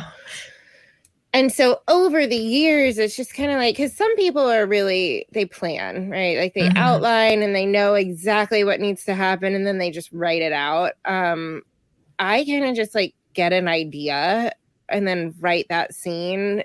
And then eventually I literally took like 3x5 cards and I wrote down like something like, the bullet point of what that scene was about. And then I laid them all out on the floor and moved them around until it made sense. Yeah.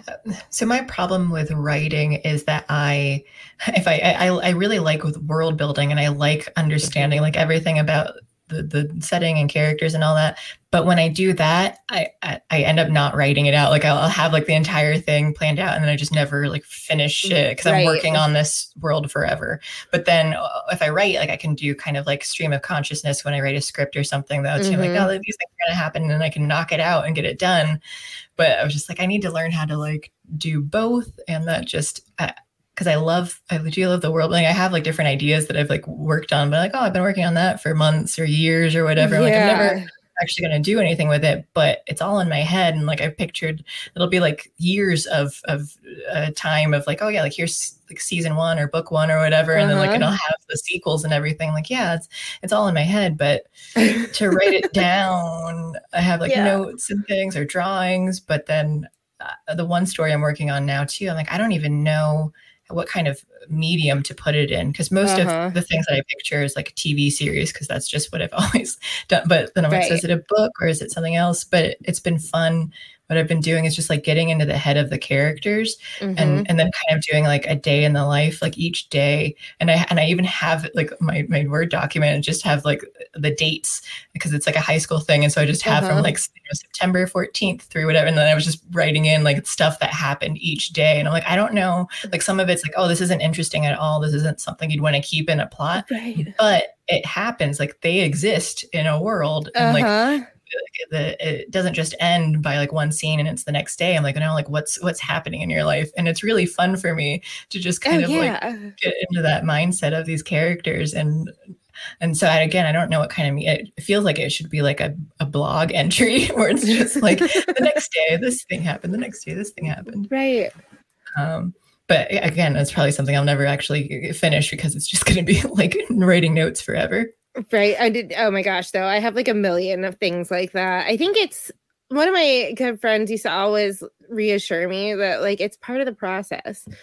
Like just being creative in any form kind of works those muscles. So yeah, I try to tell myself it's fine because I used to do that too. I would spend like hours trying to find like pictures on the internet to then try to like Photoshop them, and I was not good at Photoshop. Trying to like Photoshop them together to like make it look like what I was picturing.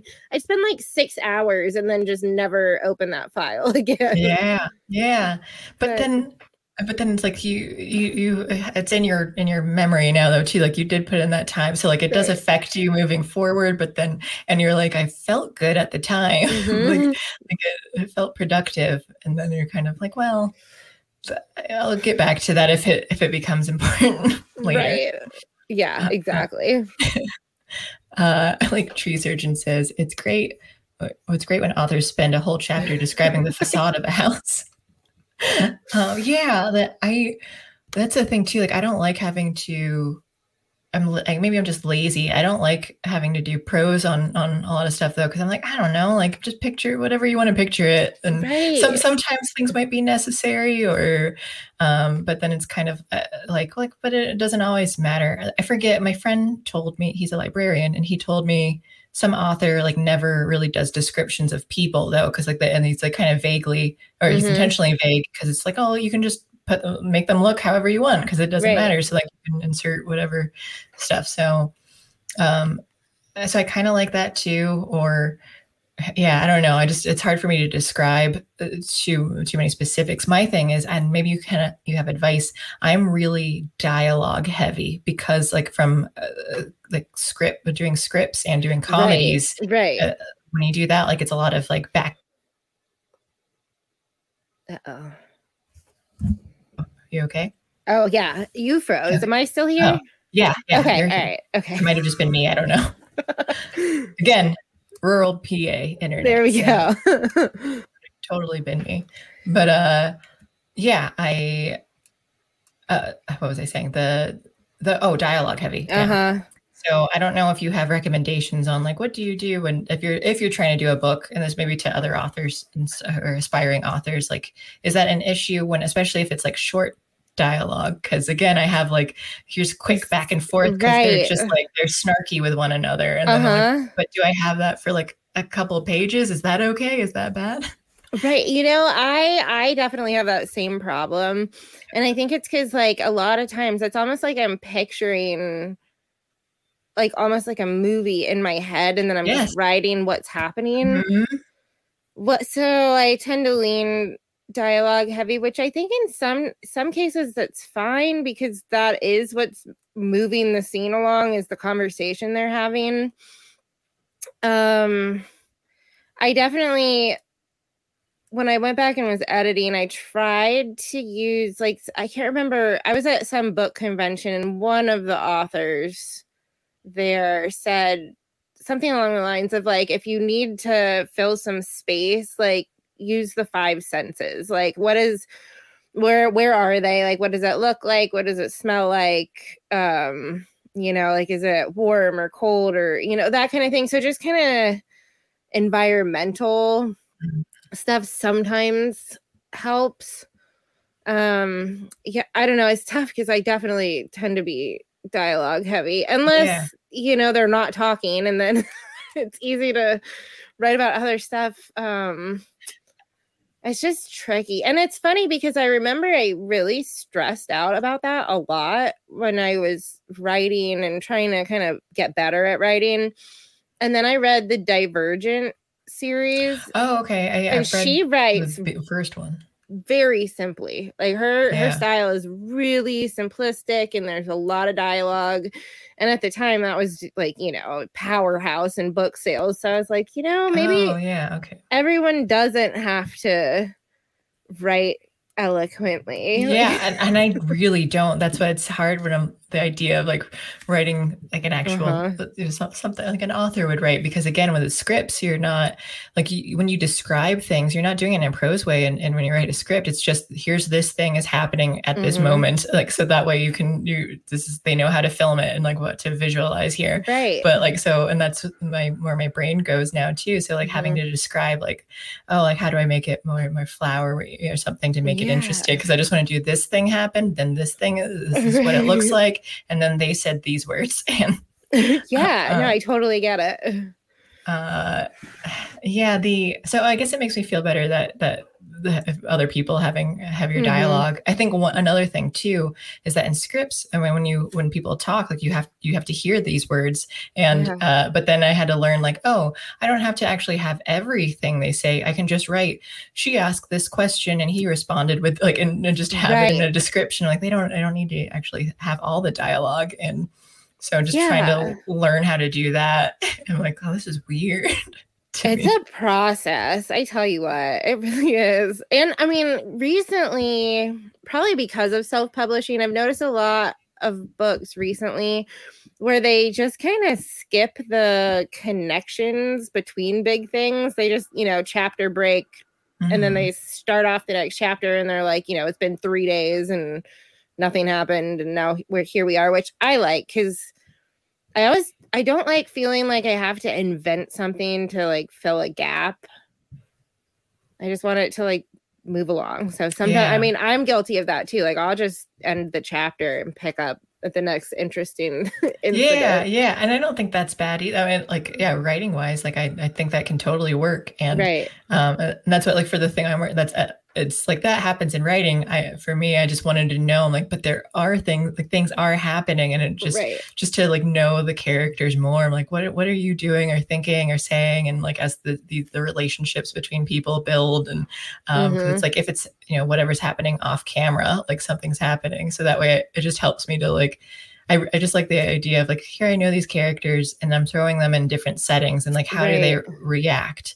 And it's fun too, because it's just kind of like, oh, when something else changes, or like I changed the motivation, I was like, but the scene here that I want to happen, and like they react differently. And some of it, I'm like, I don't even know what's gonna happen, like where this is gonna go. It's like I'm just trying to be as realistic, true to the character itself. And I'm like, but that might change like my idea for the plot in the future though too. Like maybe this other thing happens instead, and just kind of leaving it open ended. And I think that's helped from like doing improv and then Dungeons and Dragons too. So like D&D, I just build the world, and then I have like, here are the bad guy character, whatever characters in the world who are doing what they want, but the players are doing stuff and they're affecting the world. So whatever like things have to adjust, and then the characters change, and then new characters get added because of just like the role play that we do. And it's really fun to just kind of like allow like let's explore this, let's find out like, and how does this affect the world now? And so I think it leaves me more open in writing too, where it's just like, well,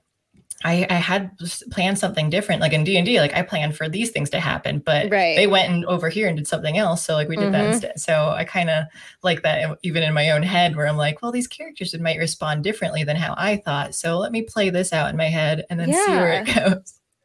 No, I mean, I've definitely had a couple times where characters kind of like took it somewhere I didn't anticipate. And I mean, I feel like that means you've developed a strong character when you thought this is how this was going to work out. But then as you're writing them, you're like, that's not how they would react. And it takes you somewhere else. That means you have a strong personality in that character at the very least. I think it's a good thing. Yeah. And you're not forcing them to do something just for the sake of the plot, and I think the readers can notice that, like, oh, that's a natural, like in movies or anything too, like people notice that, like, why would that character, like we've established how this character behaves, and like, why would you make that choice now? And so like people can pick up on that pretty easily, at least sometimes. And so when I think the biggest thing is trying to stay true to the characters, but then you're also on the flip side, you're kind of like, but plot does have to happen to keep it interesting though too, because it's like, the character would actually just go back to bed at this point, and like so like we need to like incentivize them to go and do something else though. And so like there needs to be so maybe you just have to be careful with it though, because like like maybe if only this happened, he would do that. So I'll have to kind of add in some other plot point to get him to react properly to it, and not just be. That's how I feel. If I'm having like a bad morning or something, like everything kind of messes up, or like, oh, I stubbed my toe, I broke something, and then you're just like, I'm going to go back and lie down in bed and just not do anything anymore. Like, hey, let's just reset this. Yeah, I'm just going to wait till tomorrow and see how things go. Right. So, I know that feeling well. I'd be a great protagonist in a story. Nope. Done. No, thank you. Not today. Have you ever read, what's his name? It's How to Survive a Horror Movie. No, I forget by some well-known author. I just can't remember his name right now. But it's a fun thing where you're just like, it goes through like the advice of how to survive one, and it was pretty much like, don't do anything exciting. Like, stay in the parts that are going to be like cut out of the movie, so then you get put on the cutting room floor and you're safer there. So you just like sit and do absolutely nothing. I love that. But so it just reminded me of too. It's like, that's what I would do but even as a hero or something though too. It's like unintentionally, like, no, I'm just gonna stay home and not do anything ever. So, right.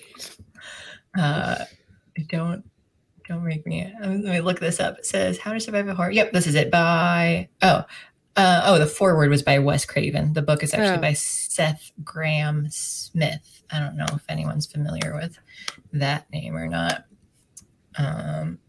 Where is it at? Let me share this. This is the book. So it's a fun read. I haven't read it in like over a decade, but if you like horror movies, or if you're just worried about being trapped in one, like I am. So that might happen sometimes. That's awesome. Okay, let's do this game. I like to do libs of TikTok videos.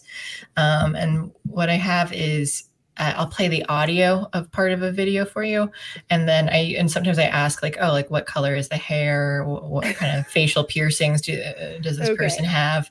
And I can't even remember which one I have on here. Let me see. I think it's what kind of hair. Okay. Cause I didn't want to, sometimes they don't always have like crazy hair colors. Sometimes it's something different. So they're still saying crazy things, but the look might be okay. So I'm going to play part of this clip. And so you just listen, like do what you can, like picture, as a writer, you can see like, how would you describe this character as they're saying these words? And then I'll show you the actual one and we'll watch the whole video. Are you prepared? I'm prepared. I think so. I really, really hate TikTok. So I always have to prepare. Okay, here we go. A lot of anti-abortion advocates are also seemingly really into the idea of finding out their child's sex really early on. And I think this is because of this like underlying cultural idea that gender confers humanity. And, if you're against people aborting fetuses, you need to construct them as like fully people. Okay. So you heard that lovely lesson there from this person. So what kind of hair would you say this human has? I feel like, I don't know why, I'm like picturing like the emo bangs thing, but like short on the sides. Yeah. Okay. I totally expect that too, especially like the way the voice, the inflection and stuff too. Like, right. Yeah. Okay. Well, let's find out. A lot of anti-abortion advocates are also seemingly really into the idea of finding out their child's sex really early on. And I think this is because of this like underlying cultural idea that gender confers humanity. And, if you're against people aborting fetuses, you need to construct them as like fully people.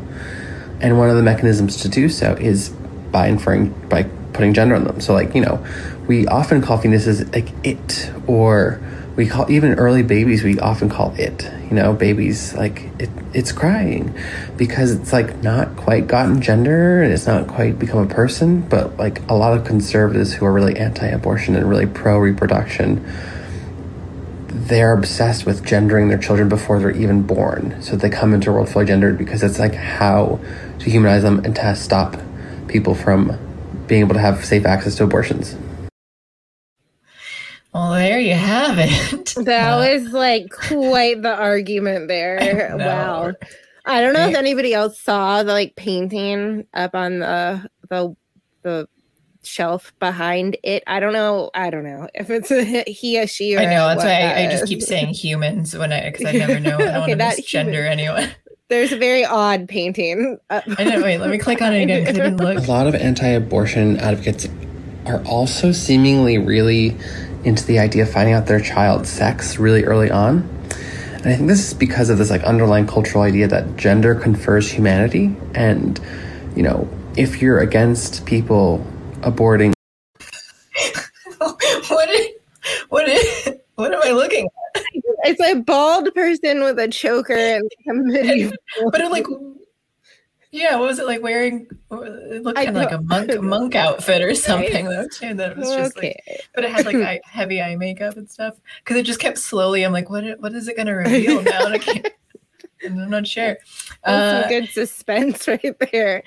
So for those just listening though too, the description of this human, it was just very short, curly, like blonde hair and glasses. That's why I was surprised too. That I'm like, I think your description was more apropos for it because I'm like, why? Maybe it didn't look like they had done anything with their hair. Like, but maybe you should. Maybe you should go and do the whatever you want to dye it, spike it, something though too, to just kind of change what's happening here. Right. So because although you didn't guess accurately, your description was a lot better for what this person should have been. So I'll still give you 5 points for it. Yes. I'm winning. You certainly are. Although I'm not keeping track of the points anymore. So I forget. I think you're at 18. Is that right? So you have to remember your points. I'm bad at it. No, I'm losing. Because we're gonna just dropping points everywhere. So I think you're at 18. So you're doing great so far. Let me see here. What was the next thing I wanted to talk about? So you've talked about like your different things that you've liked to read over the last few years, especially. And one topic was like reading books on dangers of SJW-ness and debunking CRT, because of the types of people that we have on this channel. Right. What books could you list? Some of the books that you've read, and I guess what have you learned from these books?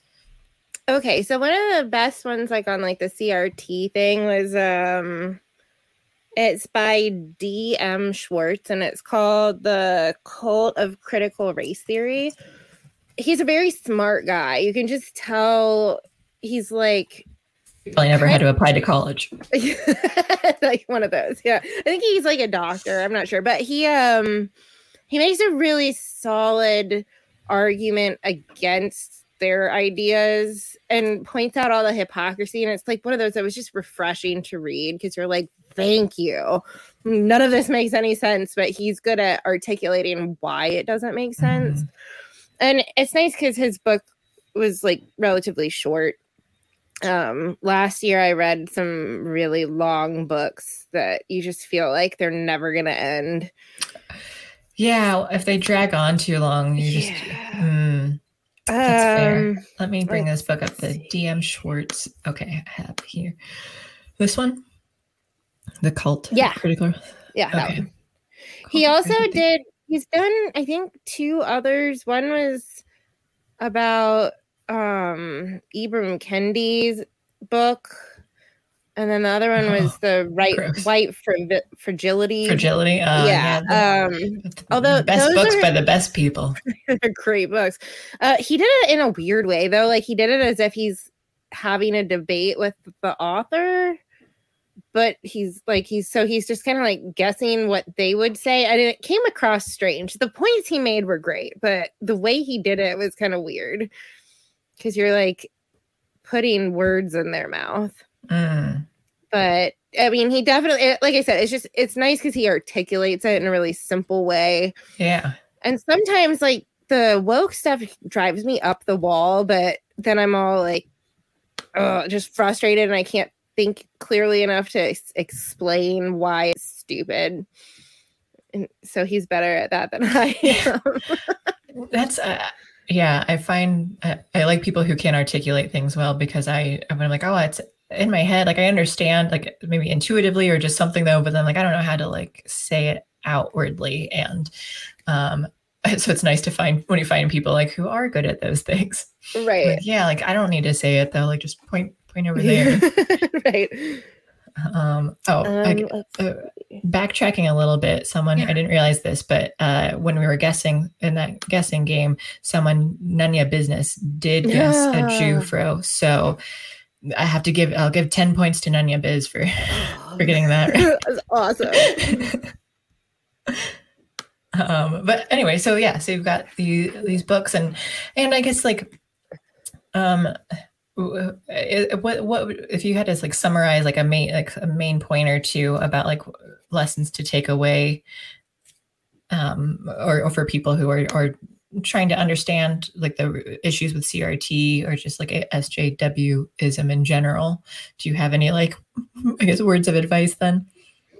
I think one of the biggest eye-opening things to me, and I guess it was probably like in 2020 when I really became aware of this, is like you have to look at it as not some modern theory or idea. It's just straight up Marxism. Like they are following the exact same path. They're just, instead of it being the elite versus the workers, now it's minorities versus white people or liberals versus Christians. So they're, it's still like a power dynamic that they're using, but they're just sowing hatred. And a lot of these ideas back people into a corner that you can't defend yourself. Like if somebody says you're racist, there's not much you can do to get out of that trap. Like anything you say, you just dig the hole deeper.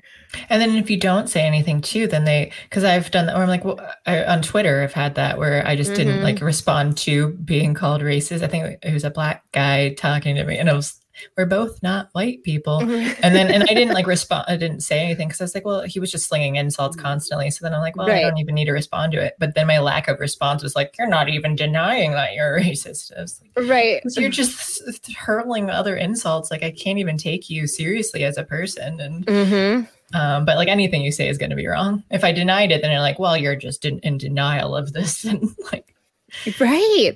And I mean, at this point, like the way that as far as the left has been pushing in the past couple of years, like at this point, I'm like, sure. I mean, I guess if you say so, I am. I mean, it's totally irrelevant to how I actually feel. But, if you want to call me phobic or ist in some way, like, okay. I guess it's one of those things too, where it's just like, well, if someone insults you about something that's not true, like what, even in the non-woke way, but they just say like, if someone called me short or whatever, like, well, I won't be offended by that because it's not true. I'm 5'7". Like exactly. Yeah. So then you kind of say like other things though, that it's just like, well, whatever, like, I guess you're going to say whatever you want. So I can't really stop you. Right.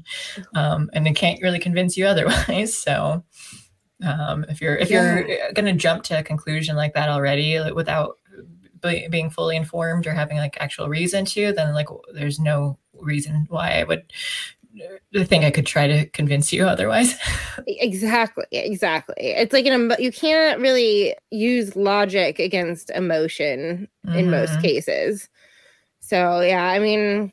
And then I think also, because last year I read a lot of books from like more memoirs from people who lived in the Soviet Union or China under Mao, that kind of stuff. Yeah.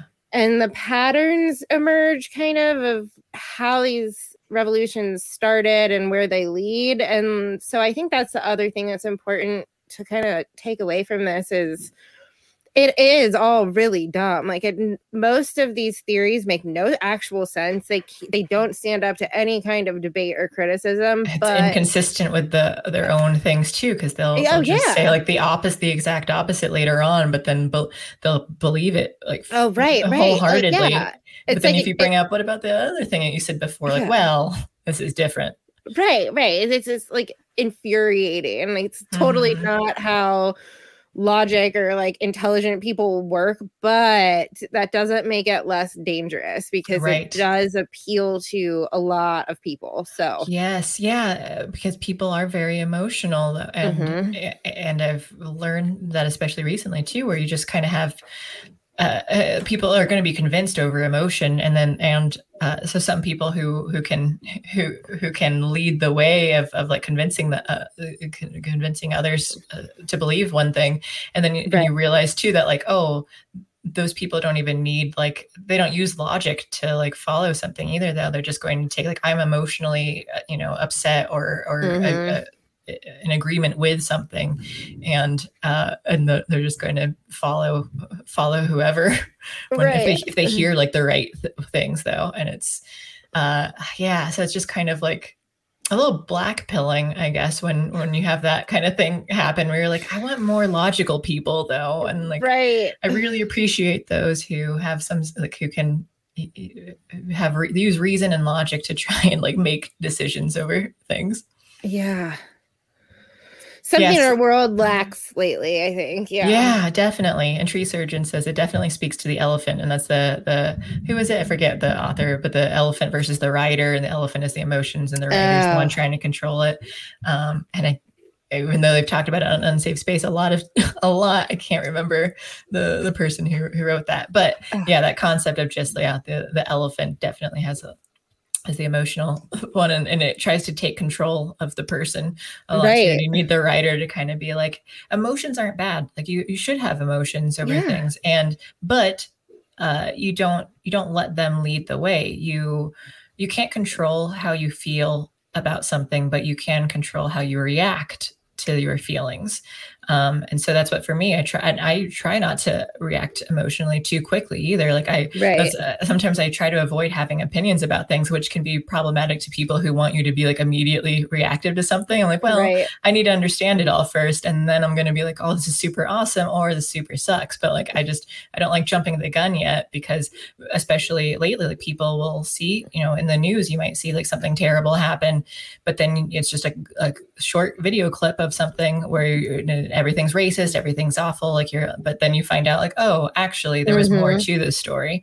So I just try to use that concept for everything though too, that I'm like, here's this initial thing that's supposed to be triggering. I'm like, well, I'm wary of this first. Let me understand it all before I get reactive. But then that's the half robot in me that well, I mean, but that's like also, I mean, we should all think like that. Honestly, that's maturity and wisdom. Yes. Like, you don't react immediately. You wait and you process and then you react. But I mean, it's so rare now that it seems weird, but it should be how everybody acts. Yeah. Yeah. And Jonathan Haidt was the one with the elephant and the rider. So thank you, Tree Surgeon. But like, and then I guess that's the issue with culture though, too, that the social media exacerbates the problem. We have like the whole cluster B personality types that I think are very prominent now online these days. And so then it just like keeps feeding into each other too, because then you get this, the emotional reactions of people supporting you, and you're like, well, I'm going to keep doing this. I'm going to keep behaving this way. And then the more you do it, so it just kind of like goes back and forth, that they feed into each other. And then it's just like, well, we're screwed. Like, society is going to fall apart now if this is who's like taking the lead.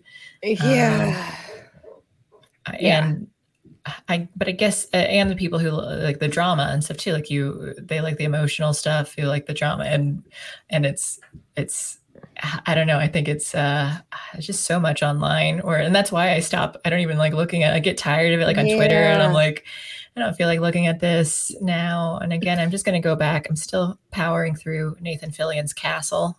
Oh, okay. Because I love detective shows. So I'm just bringing it, then I'm like that. Like, okay, I'm done with social media. Let me just go and watch some fictional stuff for a while. Oh, I totally get it. I always know, like, if I'm having a good day or a bad day, if I can handle libs of TikTok or not. Like, some days I'm like, that person's stupid. And then other days I'm like, burn it all down. Like, we're just, send the asteroid. We're done. Oh, yeah. What was the Don't Look Up? Did you watch that movie? It's about the comet or asteroid. Is it good? It's hard for me to, like, obviously the spin is on a liberal side, the leftist side of things. So it's like, like kind of woke, but it's kind of projection too, because I think they were trying to allude that it's like, oh, the conservatives are the problem and the ones that aren't like paying attention to reality or something. But like the stuff that was happening was similar to like people not paying attention to COVID. And they're just like, people are like, don't look up. They're saying there isn't an asteroid. We don't believe it. Everything's fine. So they kept being in denial. And so it was just kind of like, if you step back and like understand that like, oh, they're projecting, so they're just flipping it. It was pretty much saying that like, oh, they're in denial of like actual evidence and information coming out, right? I think the COOF, and so it was kind of interesting in that regard. Even some of the advertisements that they had to like within the movie, saying I forget what it was, something about like, oh, that everything is totally fine and you shouldn't be like, but it just reminded me of like the actual commercials that I've been seeing about like certain medical things regarding the COOF that I won't get into because I still don't know what YouTube is banning or going to say is medical misinformation, even though the stuff that they said was medical misinformation has now come out as true with a lot of the stuff. So it's so weird how that keeps happening. I know. Yeah. So strange. But, censorship is the best thing ever. Thank you, YouTube overlords. So keeping us safe from those dangerous thought criminals. Yeah, right. Okay, well, you're coming close to 2 hours here. One thing I wanted to do real quick, though, is again, it's Mother's Day on Sunday, and I'm in a dark humor sort of direction.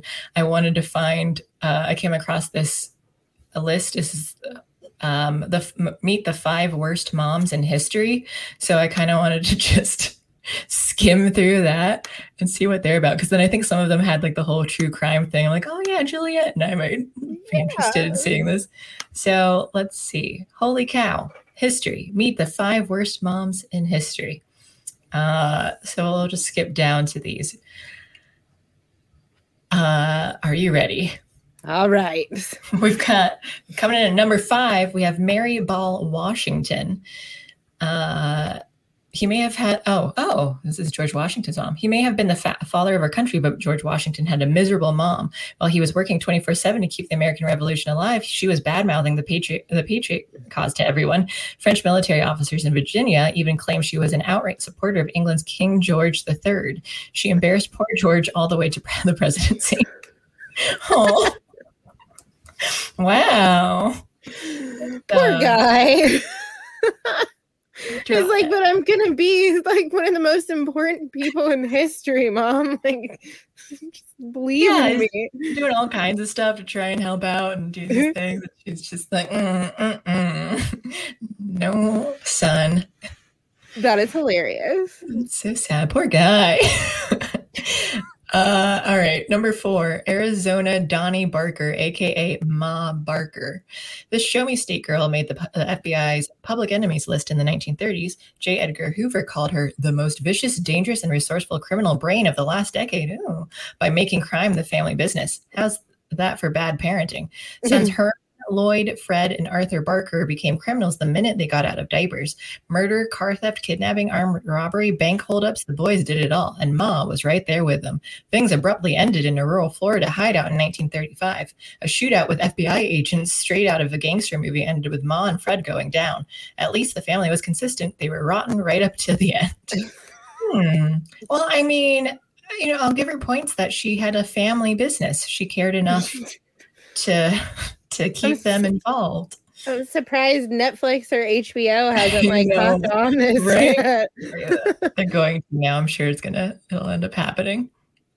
Okay, number 3, Mary Ann Cotton. Her name may not ring a bell in the US, but it's scandalous in the UK. This 19th century nurse, dressmaker, and housekeeper had a secret hobby. She poisoned and killed 11 of her 13 children, her 4 husbands, 2 lovers, plus 2 others, all for their insurance money. Arsenic was her weapon of choice. She racked up a body count of 21 before Scotland Yard finally caught up with her. When Mary Ann Cotton was hanged in 1873, the rope was cut too short, possibly deliberately. A bad ending for a truly bad mom. Oh my God. Wow. That reminds me of Arsenic and Old Lace. Have you ever seen? Yeah. Movie too? Yeah. Like, were they just poisoning everyone? Yeah. I wonder if it was inspired by this. Jeez Louise. So I don't think it's that much harder to be a better mom than Mary Ann.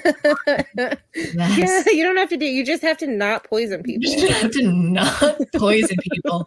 I mean, maybe sometimes you might accidentally happen with botulism or something, but at least it was unintentional. Longer. Let me see how fast I can read through this. Number 2, Zerelda Elizabeth Cole James Sims Samuel, Jesse James's mom. Okay, why is that name so ridiculously long? So unnecessary. All right, let me just skim through these here. Admittedly, she had tough breaks in life. She hated her stepfather and married at 16 to flee home. Her husband was a Baptist preacher. They moved to Missouri where their son was born. Let's see, what else did she do? Robert left. Oh, so the father left and they believe he died. She remarried. Husband 2 disliked Jesse and treated him cruelly. The problem was soon resolved when he was thrown from a horse and killed. Oh, well, I call conspiracy here. Who told the horse to throw him off, huh? So she just keeps marrying. Husband number 3, a quiet, passive man described as standing in the shadow of his outspoken, forceful wife. So she wore the pants in the family, it says. During the Civil War, pro-Northern militia hanged husband number 3 in the family's yard, seriously injuring but not killing him. How terrible is that when you don't actually die from being hanged and you just like suffocate and get your neck injured? Oh, that sucks. So essentially it looks like killing her youngest son. So that's the final years. So I guess she just married, she married bad people and she was just super terrible herself.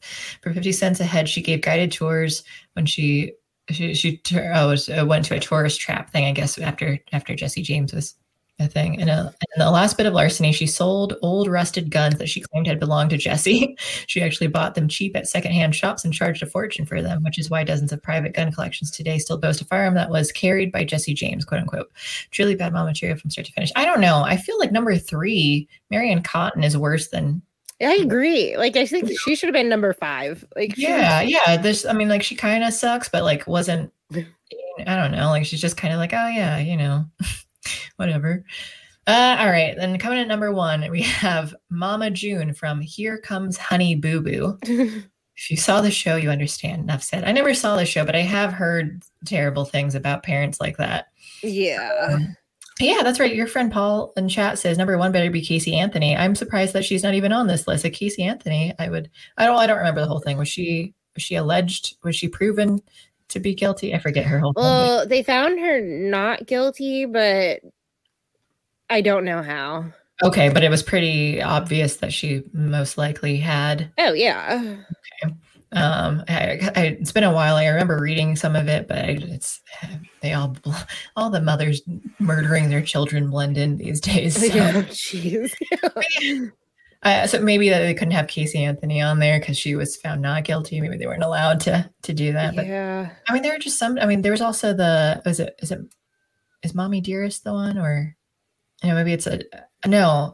There was the one girl.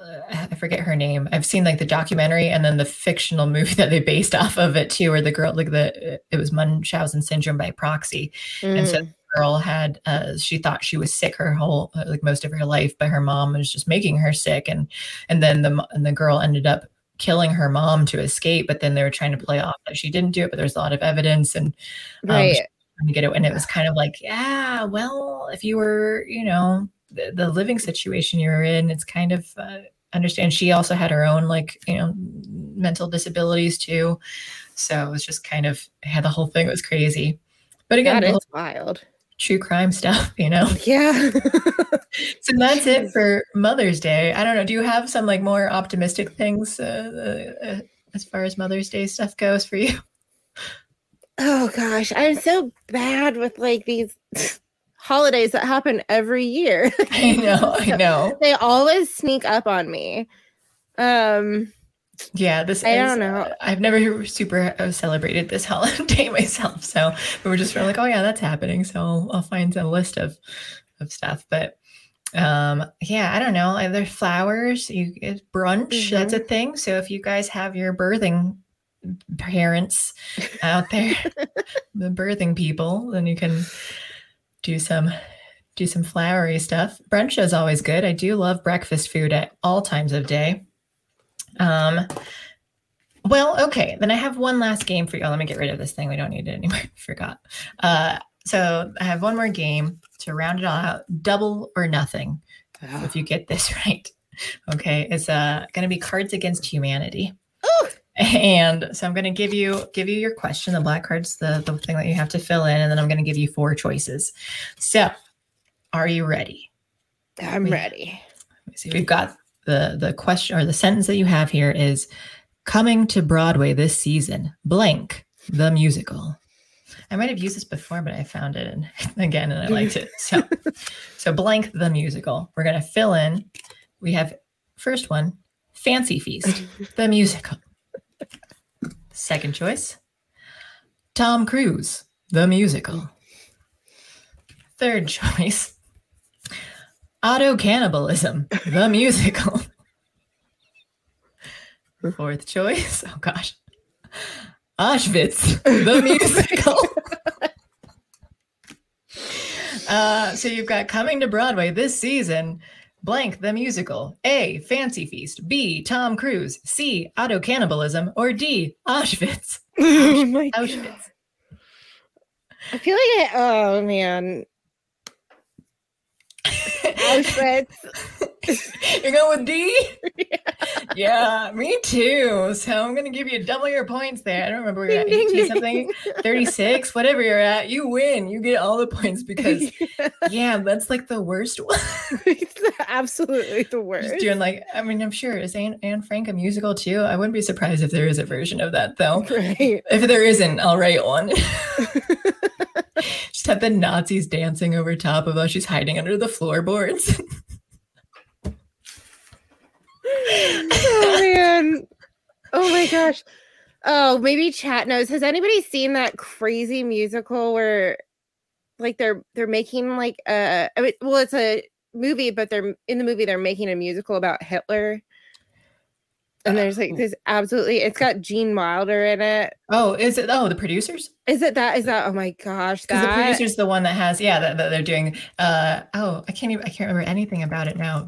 What's the song? The main song that I know. Springtime for Hitler. Springtime for Hitler. It's like the most ridiculous thing I've ever seen, and I had never even like heard of it before, and I was just walking through my friend's house and it was on the TV and I was like, what is happening? Oh my gosh, Mel Brooks is my hero. Like I love him. He was always someone, again, I don't need to have an Asian or a woman to like be someone I look up to though. Like Mel Brooks, the old Jewish man here, like you are who I want to be.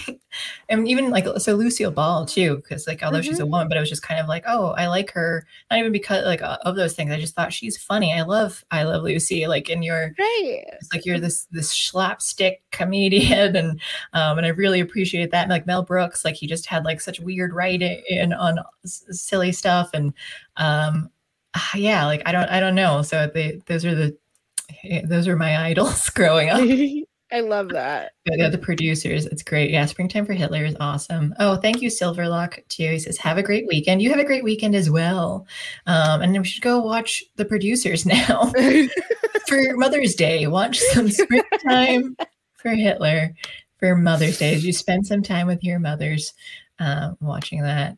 your friend Paul says music, the musical. I was actually working on a musical called that at one point. I still haven't finished it, but it was called Music, the Musical. That's awesome.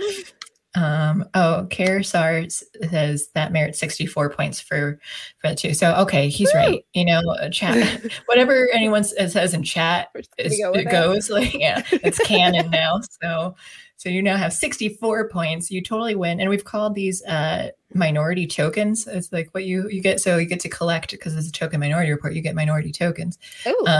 So these are non-transferable. You can only use them here, but then if you want to, you can use them to, I don't know what rewards you want, but you can just request something and then I'll see if I have. It's like a shop that you go to and you just say like, what do you got? And then, or actually, no, you say, I want this thing. I don't even want what you got though, because I don't want to have to think of it. So you tell me, what do you want? And I'll say yes or no, whether I can provide. So you can also like hold on to it. We'll just remember that you have 64 points later. And by remember, I mean probably forget, and then just make up a number in the future. But I love it. Well, very organized. I'm going to hold on to my points because I'll have to come back eventually and talk about organizing and alternate theories on history, because I'm a huge nerd and you'll love it. Oh my gosh, yeah, that's right. We're talking about so many other things too that I didn't even get into, like specific questions on decluttering, and I really need that here in my house. I guess real quick, do you have any like quick tidbits on decluttering on like kitchen? I told you about my kitchen, how I I took out everything, and you said that like if everything looks like something exploded, then I was on the right track, and it really did. I just took out every dishware possible, put it in the dining room and living room, and it was just scattered on the floor for much longer than it should have been. And then like slowly, I still don't even have everything, but I'm just like trying to figure out like, oh, this should go in here. We need more storage space. We put up shelves and I don't know what to even put on the shelves that's like on display. Right. Welcome to my life. No, okay. So first of all, you did the right thing. Like first take everything out, like all of it. Then I like to sort it into like types of, so like all of your plates go in one place, and then all of your, baking pans and somewhere else. So then you can see if you have 6 frying pans, you probably will never have a point in your life where you need all 6 of them at once. So, it makes it easier to get rid of duplicates. And then I sort, like you do a pile for things I'm definitely keeping, things I'm not sure about, and then things I'm definitely getting rid of. Yeah. Which helps. And then once you have those sorted, then look at the ones you're not sure of, because usually that kind of frees up your space, because you're like, well, I'm getting rid of like these 20 things so I can keep all of this, or I'm keeping a ton of stuff. I should probably just get rid of the maybes, And it's then, so hard for me. I'm so I'm sentimental about everything. I'm the same way. It is really hard to like purge. I feel like people that don't think it's hard to purge probably don't have any clutter. They have no soul. And then I kind of like to group things, keep them in the cat. So all the plates, all the bowls, that kind of stuff. And then you can see, just looking at it, like how much space you'll need to store those. And that usually helps. I'm not going to lie, it's not a perfect science. And I even end up moving things around until I find the best configuration for this space. But definitely like trying to get rid of stuff is one of the best first steps. And then when you are putting things back where they go, anything you rarely use, put that in the hardest to reach spot. Yeah, that was the goal, because we have like the high cupboards and stuff too. Like, well, what can I shove up here that we don't really need? Right. But it's we have so many. So we get mugs when we travel, and so I'm like, oh yeah, because that way we can remember these things. But then it's just like, well, I don't even drink coffee. So like only one of us drinks coffee, and we have all these mugs that I barely. So I have to drink like other stuff in them too if I'm gonna pour anything, or I don't even drink that. I mostly just drink water. So right. So tea, I'll do tea when I drink that sometimes. But and then some of it too, like the writing gets worn off or whatever, and I'm like, yeah, but I still remember that I got this here, so I don't really want to get rid of it yet. And like, but I should, because there's nothing really great about it. But it's still. Well, one of the things I try to encourage people to do if they have stuff like a collection of things that are sentimental, but like you don't use all of it at once, is like you don't have to get rid of it, but maybe like rotate it out. Yeah, like store some of the old ones or whatever. You know, I mean, I don't know if you have a garage or we've got 2. Oh, well, there you go. You know, like some of that. So if you just take like the ones that you don't use or that are kind of banged up, put them in like a plastic bin, label it, stick it on a shelf, and I promise you'll never be sad about it. I know that's it's harder for me to like completely get rid of something. So we have boxed up some stuff that like, we're just not using it, because that way I can know like, well, if we ever need it, we'll have it. I won't remember that we have it, but we will have it. And then eventually it'll be like, well, we've never used this, so now we can just get rid of it. And or it's better if it gets disposed of without me knowing about it, because then I won't be I won't remember that it ever existed. But like if I know that it's here, I'm like, well, no, you can't get rid of it. Right. No, that's totally my life. Yeah. Your friend Paul says, I keep everything in a pile on the floor of a room I don't use. Yes, that is currently what most of my situation is too. It's and I want to be someone who has less stuff, where I just know this is where it goes. Because then it's like I have too much stuff, and I'm like, well, I don't even know where to put it all. So then it's just kind of like it's scattered everywhere. Because then it's more daunting. Because it's like, well, now there's more stuff, and I just still don't know where it goes, and now it's just piling up, and I'm like, and I don't even want to be in this room anymore. So I'm just going to avoid it completely, and so it's just a lot of mental. It is. It's exhausting. Honestly, it's a process. It takes time and like a lot of decision making along the way. But yeah, that's why organizing is more than just like, I need to pick up and clean up real quick, though. But it's like, no, but the organizing is like, well, that's the part where I have to plan and like figure things out. Like, where does this need to go? And that'll take a lot longer. Like once all that's done, then putting stuff away later, I'm like, that's easier. It's all like the thinking part is done. But until then, it's just like this daunting task that I'm like, I don't know. I'm just going to go back to bed. I'm going to go lay down. Throw it in a box and slide it out of sight. No one will know. Yeah, no, I get it. It's hard, honestly. It's especially hard to do your own stuff. Like I have no problem organizing for other people. Because I'm not sentimental about their stuff. You have no attachment, so you just know this is impractical. You don't need 3 of the same size frying pan or whatever. Exactly. We have too many cutting board. We have like the flimsy kind of cutting board, but we just either got them like as gifts or got it. And I like rainbows, so then we're just like, here's another rainbow set. So now we have like 30 cutting boards that we don't need. But I'm like, how do I get rid of it though? Because they're all nice to have. So I just cycle through. I'm like, well, I'll put the other ones on bottom, so I am rotating each time I use it. But I still don't need this many. Oh man, no, I totally get it.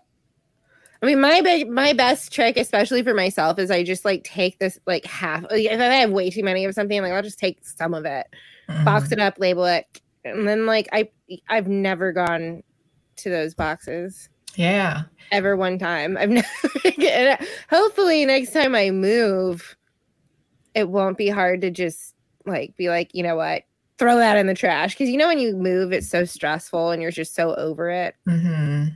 I feel like I'm really good at purging when I'm in a bad mood. So. That's good. I wish I were, but then I just like, I still don't even do it. Like, let me just pack up everything now. And then once we move, I'll go through it and then get rid of stuff. So I'm like, I can't get so, and I still been here over a year and I still have some boxes that haven't been opened. Yeah, I totally get it. So that's a whole different thing. I'm like, I'm going to have to organize that. I've got books that I need to put on a bookshelf. We built the bookshelf and I still haven't even gotten the books out. So I'm like, kind of do that, but I need to make space for all the other junk. So I'll just have you come out here at some point. There you go. I'll come visit you. Declutter. Yeah.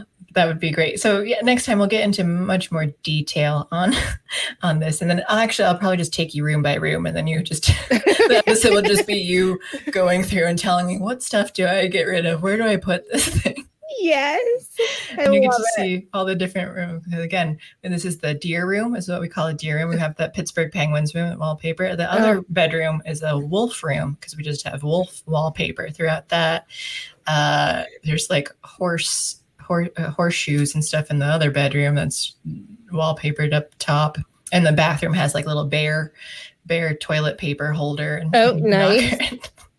Very, very thematic here. I think that's hilarious. Honestly, that deer painting is glorious. And admittedly, it's wallpaper though, so they didn't like paint it. Okay. But the wallpaper does continue throughout the rest of the room too. It's the same image that just is like in a banner in the middle of the walls, and then a fake log cabin wallpaper in the bottom. So if you didn't have enough.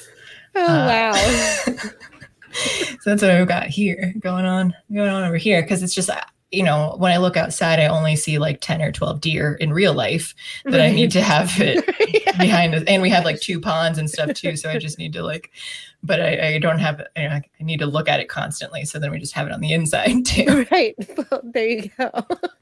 Never without the deer. Yeah. I think once I get the house decluttered and everything cleaned up, then I'll go through okay, let me paint and do other stuff. Right. Oh my gosh. Oh, rural America decorating. Yeah. So again, we'll have you come out because you're not super far. You're still in the DC area, right? Yeah, I can't be far. Yeah. Yeah. So we'll have you travel out at some point. Okay. Well, tell everyone where they can find you and where to do buy your stuff or anything. Okay.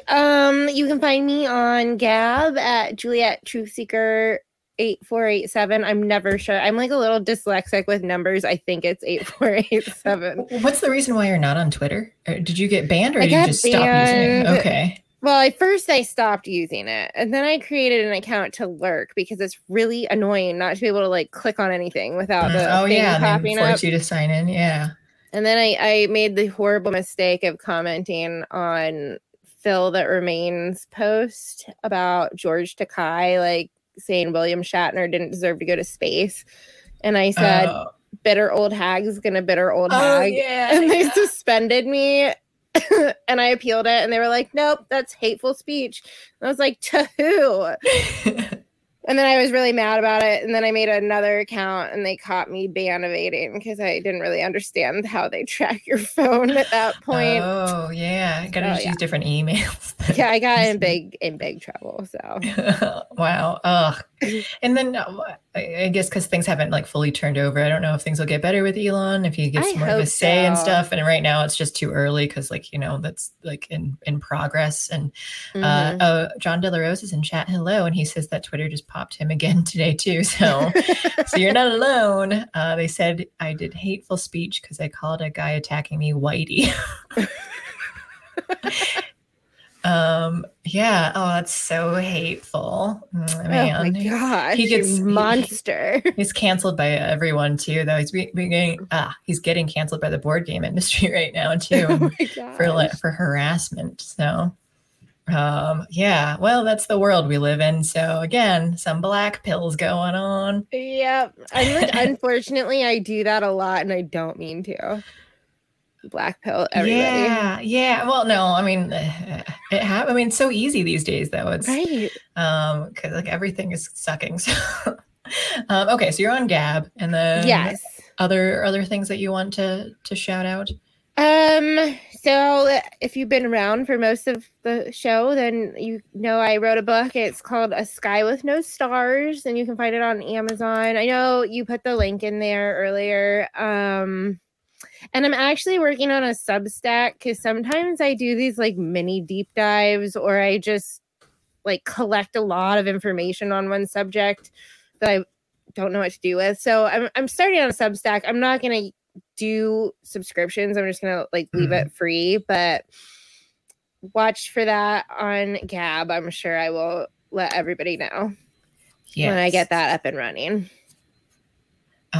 Well, cool. Any last words that you want to say? And congratulations on winning today's episode, by the way. That's very successful. Thank you. I thought, I was a little concerned toward the end, but you really brought it back around. So. did a great job. There we go. Let's Juliet Black Pill. Cares to Heart St. Joseph. My Twitter handle before I got banned was Juliet is lurking. Is lurking. Oh yeah. Okay. So you really are on the nose about how like you are on here to lurk. I was. And you were. I tried not to comment. I tried just to like and bookmark because I was just like lurking. Yeah. I don't want to get in trouble, and I just couldn't help myself. Sometimes it's difficult where it's just like, I really need to say something. Like I don't want to, but I have to. But then it's easier when I just don't do it at all. Like if I stay off completely and then because it's a quick cold turkey. So something like, I'm really invested in something, and then you're able to just like leave. But if I'm not looking at something at all, it gets easier. Like Facebook, I left it for 3 months, and then but even after, I left it because I was just talking about this yesterday. I think there was a girl my friend had posted something. It was during the riots in I think it was Seattle or Portland. And then he was like, now the conservatives are like getting guns and going outside to to block it. And I just said there's a lot of crazy stuff going on in there. And then I had because they're all socialists, like all Chicago socialists and liberals and stuff and just getting mad at me. And I'm like, I thought we were on the same, agreement that stuff is happening there, but they were in denial that anything was even going on. Like the one girl, she was trying to say that here's this article about how things aren't really that bad here. And I'm like, gosh. Here's a bunch of video clips of stuff that's actually, so I just linked all these things. She said that I know she was white too. And she told me, she's like, you just don't like people of color. And I was like, I am one. What are you talking about? And they said, when I did all the video links, then she just blocked me. And I was like, okay, I've had enough of this. I'm done with Facebook for a while. So then, and once I got back on, I was just kind of I don't even really care about looking. I post stuff on Instagram, and then that's it. And then it goes to Facebook. And so I just do animal pictures, and then I'll check and see if anyone commented on it. But I never even look at what other people say. So I'm barely active on social media because I was just it just makes me angry. Yeah. That's funny. I actually quit Facebook in 2018. I was just I'm, doing a detax. Never gone back. People message me and they'll be like, I added you as a friend and you never added me back. I was like, I don't even know if I can still log in to Facebook. So no, it's weird. It's funny because before that I was super on Facebook all the time. Because it is addictive. It's true what they say about social media, when you get the notifications and everything. So then you just I want more likes. I want more interactive people and stuff. And then, and I have addictive, whatever it is, where people don't like me, I get addicted to other things is what I'm trying to say. People hate me, but I get obsessive about stuff. So then I just get really into something. Right. And I really have to sometimes just be no, I need to not be do this at all. Or sometimes it changes on its own. I might be into something for a week and then I'm I'm good now. I'm done. Right. And that happened to me with Wordle, the Wordle game, where I'm I'm really into this. And I was just practicing. I was doing the side ones where you can just do a bunch. Because I was how fast can I get these done? I'm just going to keep going. And then after a week, I was okay, well, now I'm playing some Nintendo. I've got Nintendo Switch Online. It's more fun. Right. It's so funny how that is. I'm the same way though. I'm into it and then I'm just not at all. Yeah. Over it. Very hard into something. And then okay, I've moved on. It looks like other people have quit Facebook as well too. I don't know. I think again too. I think the good rule of thumb is just social media is going to destroy your life. So get outside, do other things. You don't have to be here. Stop watching this channel now. No, keep watching. We really need it. Sudoku Kersar says that I have Sudoku on my phone that if I have downtime of whatever it is, I'm sitting around, Sudoku is what I go to. Right now I'm stuck on one. It's only on medium and I'm really stuck. I'm what am I missing? And I just keep staring at it and I have to look at it later on. I'm I know something is really obvious here and I just am not seeing it right now. G-Man asks, can we watch a movie together? Absolutely. Maybe we could do that in a Discord. Or that'd be fun. That'd be fun. Yeah. You are on Discord. I'll add you to our Unsafe Space, the community one too. Yeah. So I'll do that. That sounds fun. But that would be cool because I know you can like screen share and watch stuff though. So I don't know if I'm supposed to say that, but I know people have done that. But anyway, thank you so much for coming on, Juliet. And I definitely will have some sort of declutter show in the future, though, as I try and get rid of stuff. It'll just be about like how Beverly is going to clean up her life and get it together. There you go. But thank you again for joining us. And as a reminder to people, it's instead of next Friday, we are moving to Thursdays, 7 p.m. Eastern time. So don't come here on Friday. Stay away from here. Actually, no, on Friday, I think there will be something on Friday. I think we're going to do some sort of Friday the 13th thing. I don't know exactly yet what it'll be though, but I think we're going to have some sort of live stream at some point in that day. So do be here on Friday though. And Thursday, come here every day. There's going to be something. But thank you again, Juliet. This is a lot of fun to talk to you. Absolutely. Thank you. And then thank you, chat, for being your beautiful, wonderful selves. And today's Friday. Have a great weekend and happy Mother's Day again. Bye. Bye.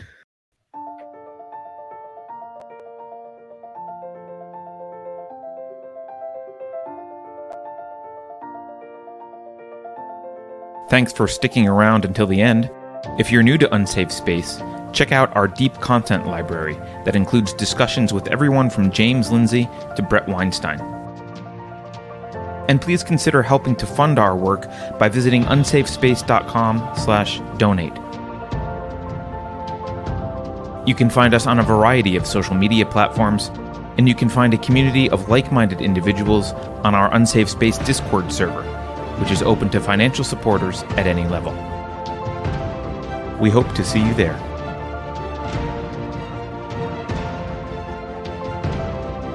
Warning. This is an unsafe space. Dangerous ideas have been detected. The content of this production may be upsetting to Brian Stelter. Please do not expose him to it. For completely legitimate reasons, Taylor Lawrence is requesting any information you may have about the following individuals. The Twitter subroutine appears to be malfunctioning. Pay no attention to it. Did you know that the word liberty is a dog whistle for insurrectionists? If you think about it, no one should be allowed to express opinions. But don't. Think about it, I mean. That's not your job. Thinking has been scientifically proven to be less efficient than compliance. Science, scientific, and scientifically are registered trademarks of the World Economic Forum. Unauthorized use is prohibited. Computer voice courtesy. Never mind, that last line is fake news. Please disregard it and return to your safe space immediately. There will be cake.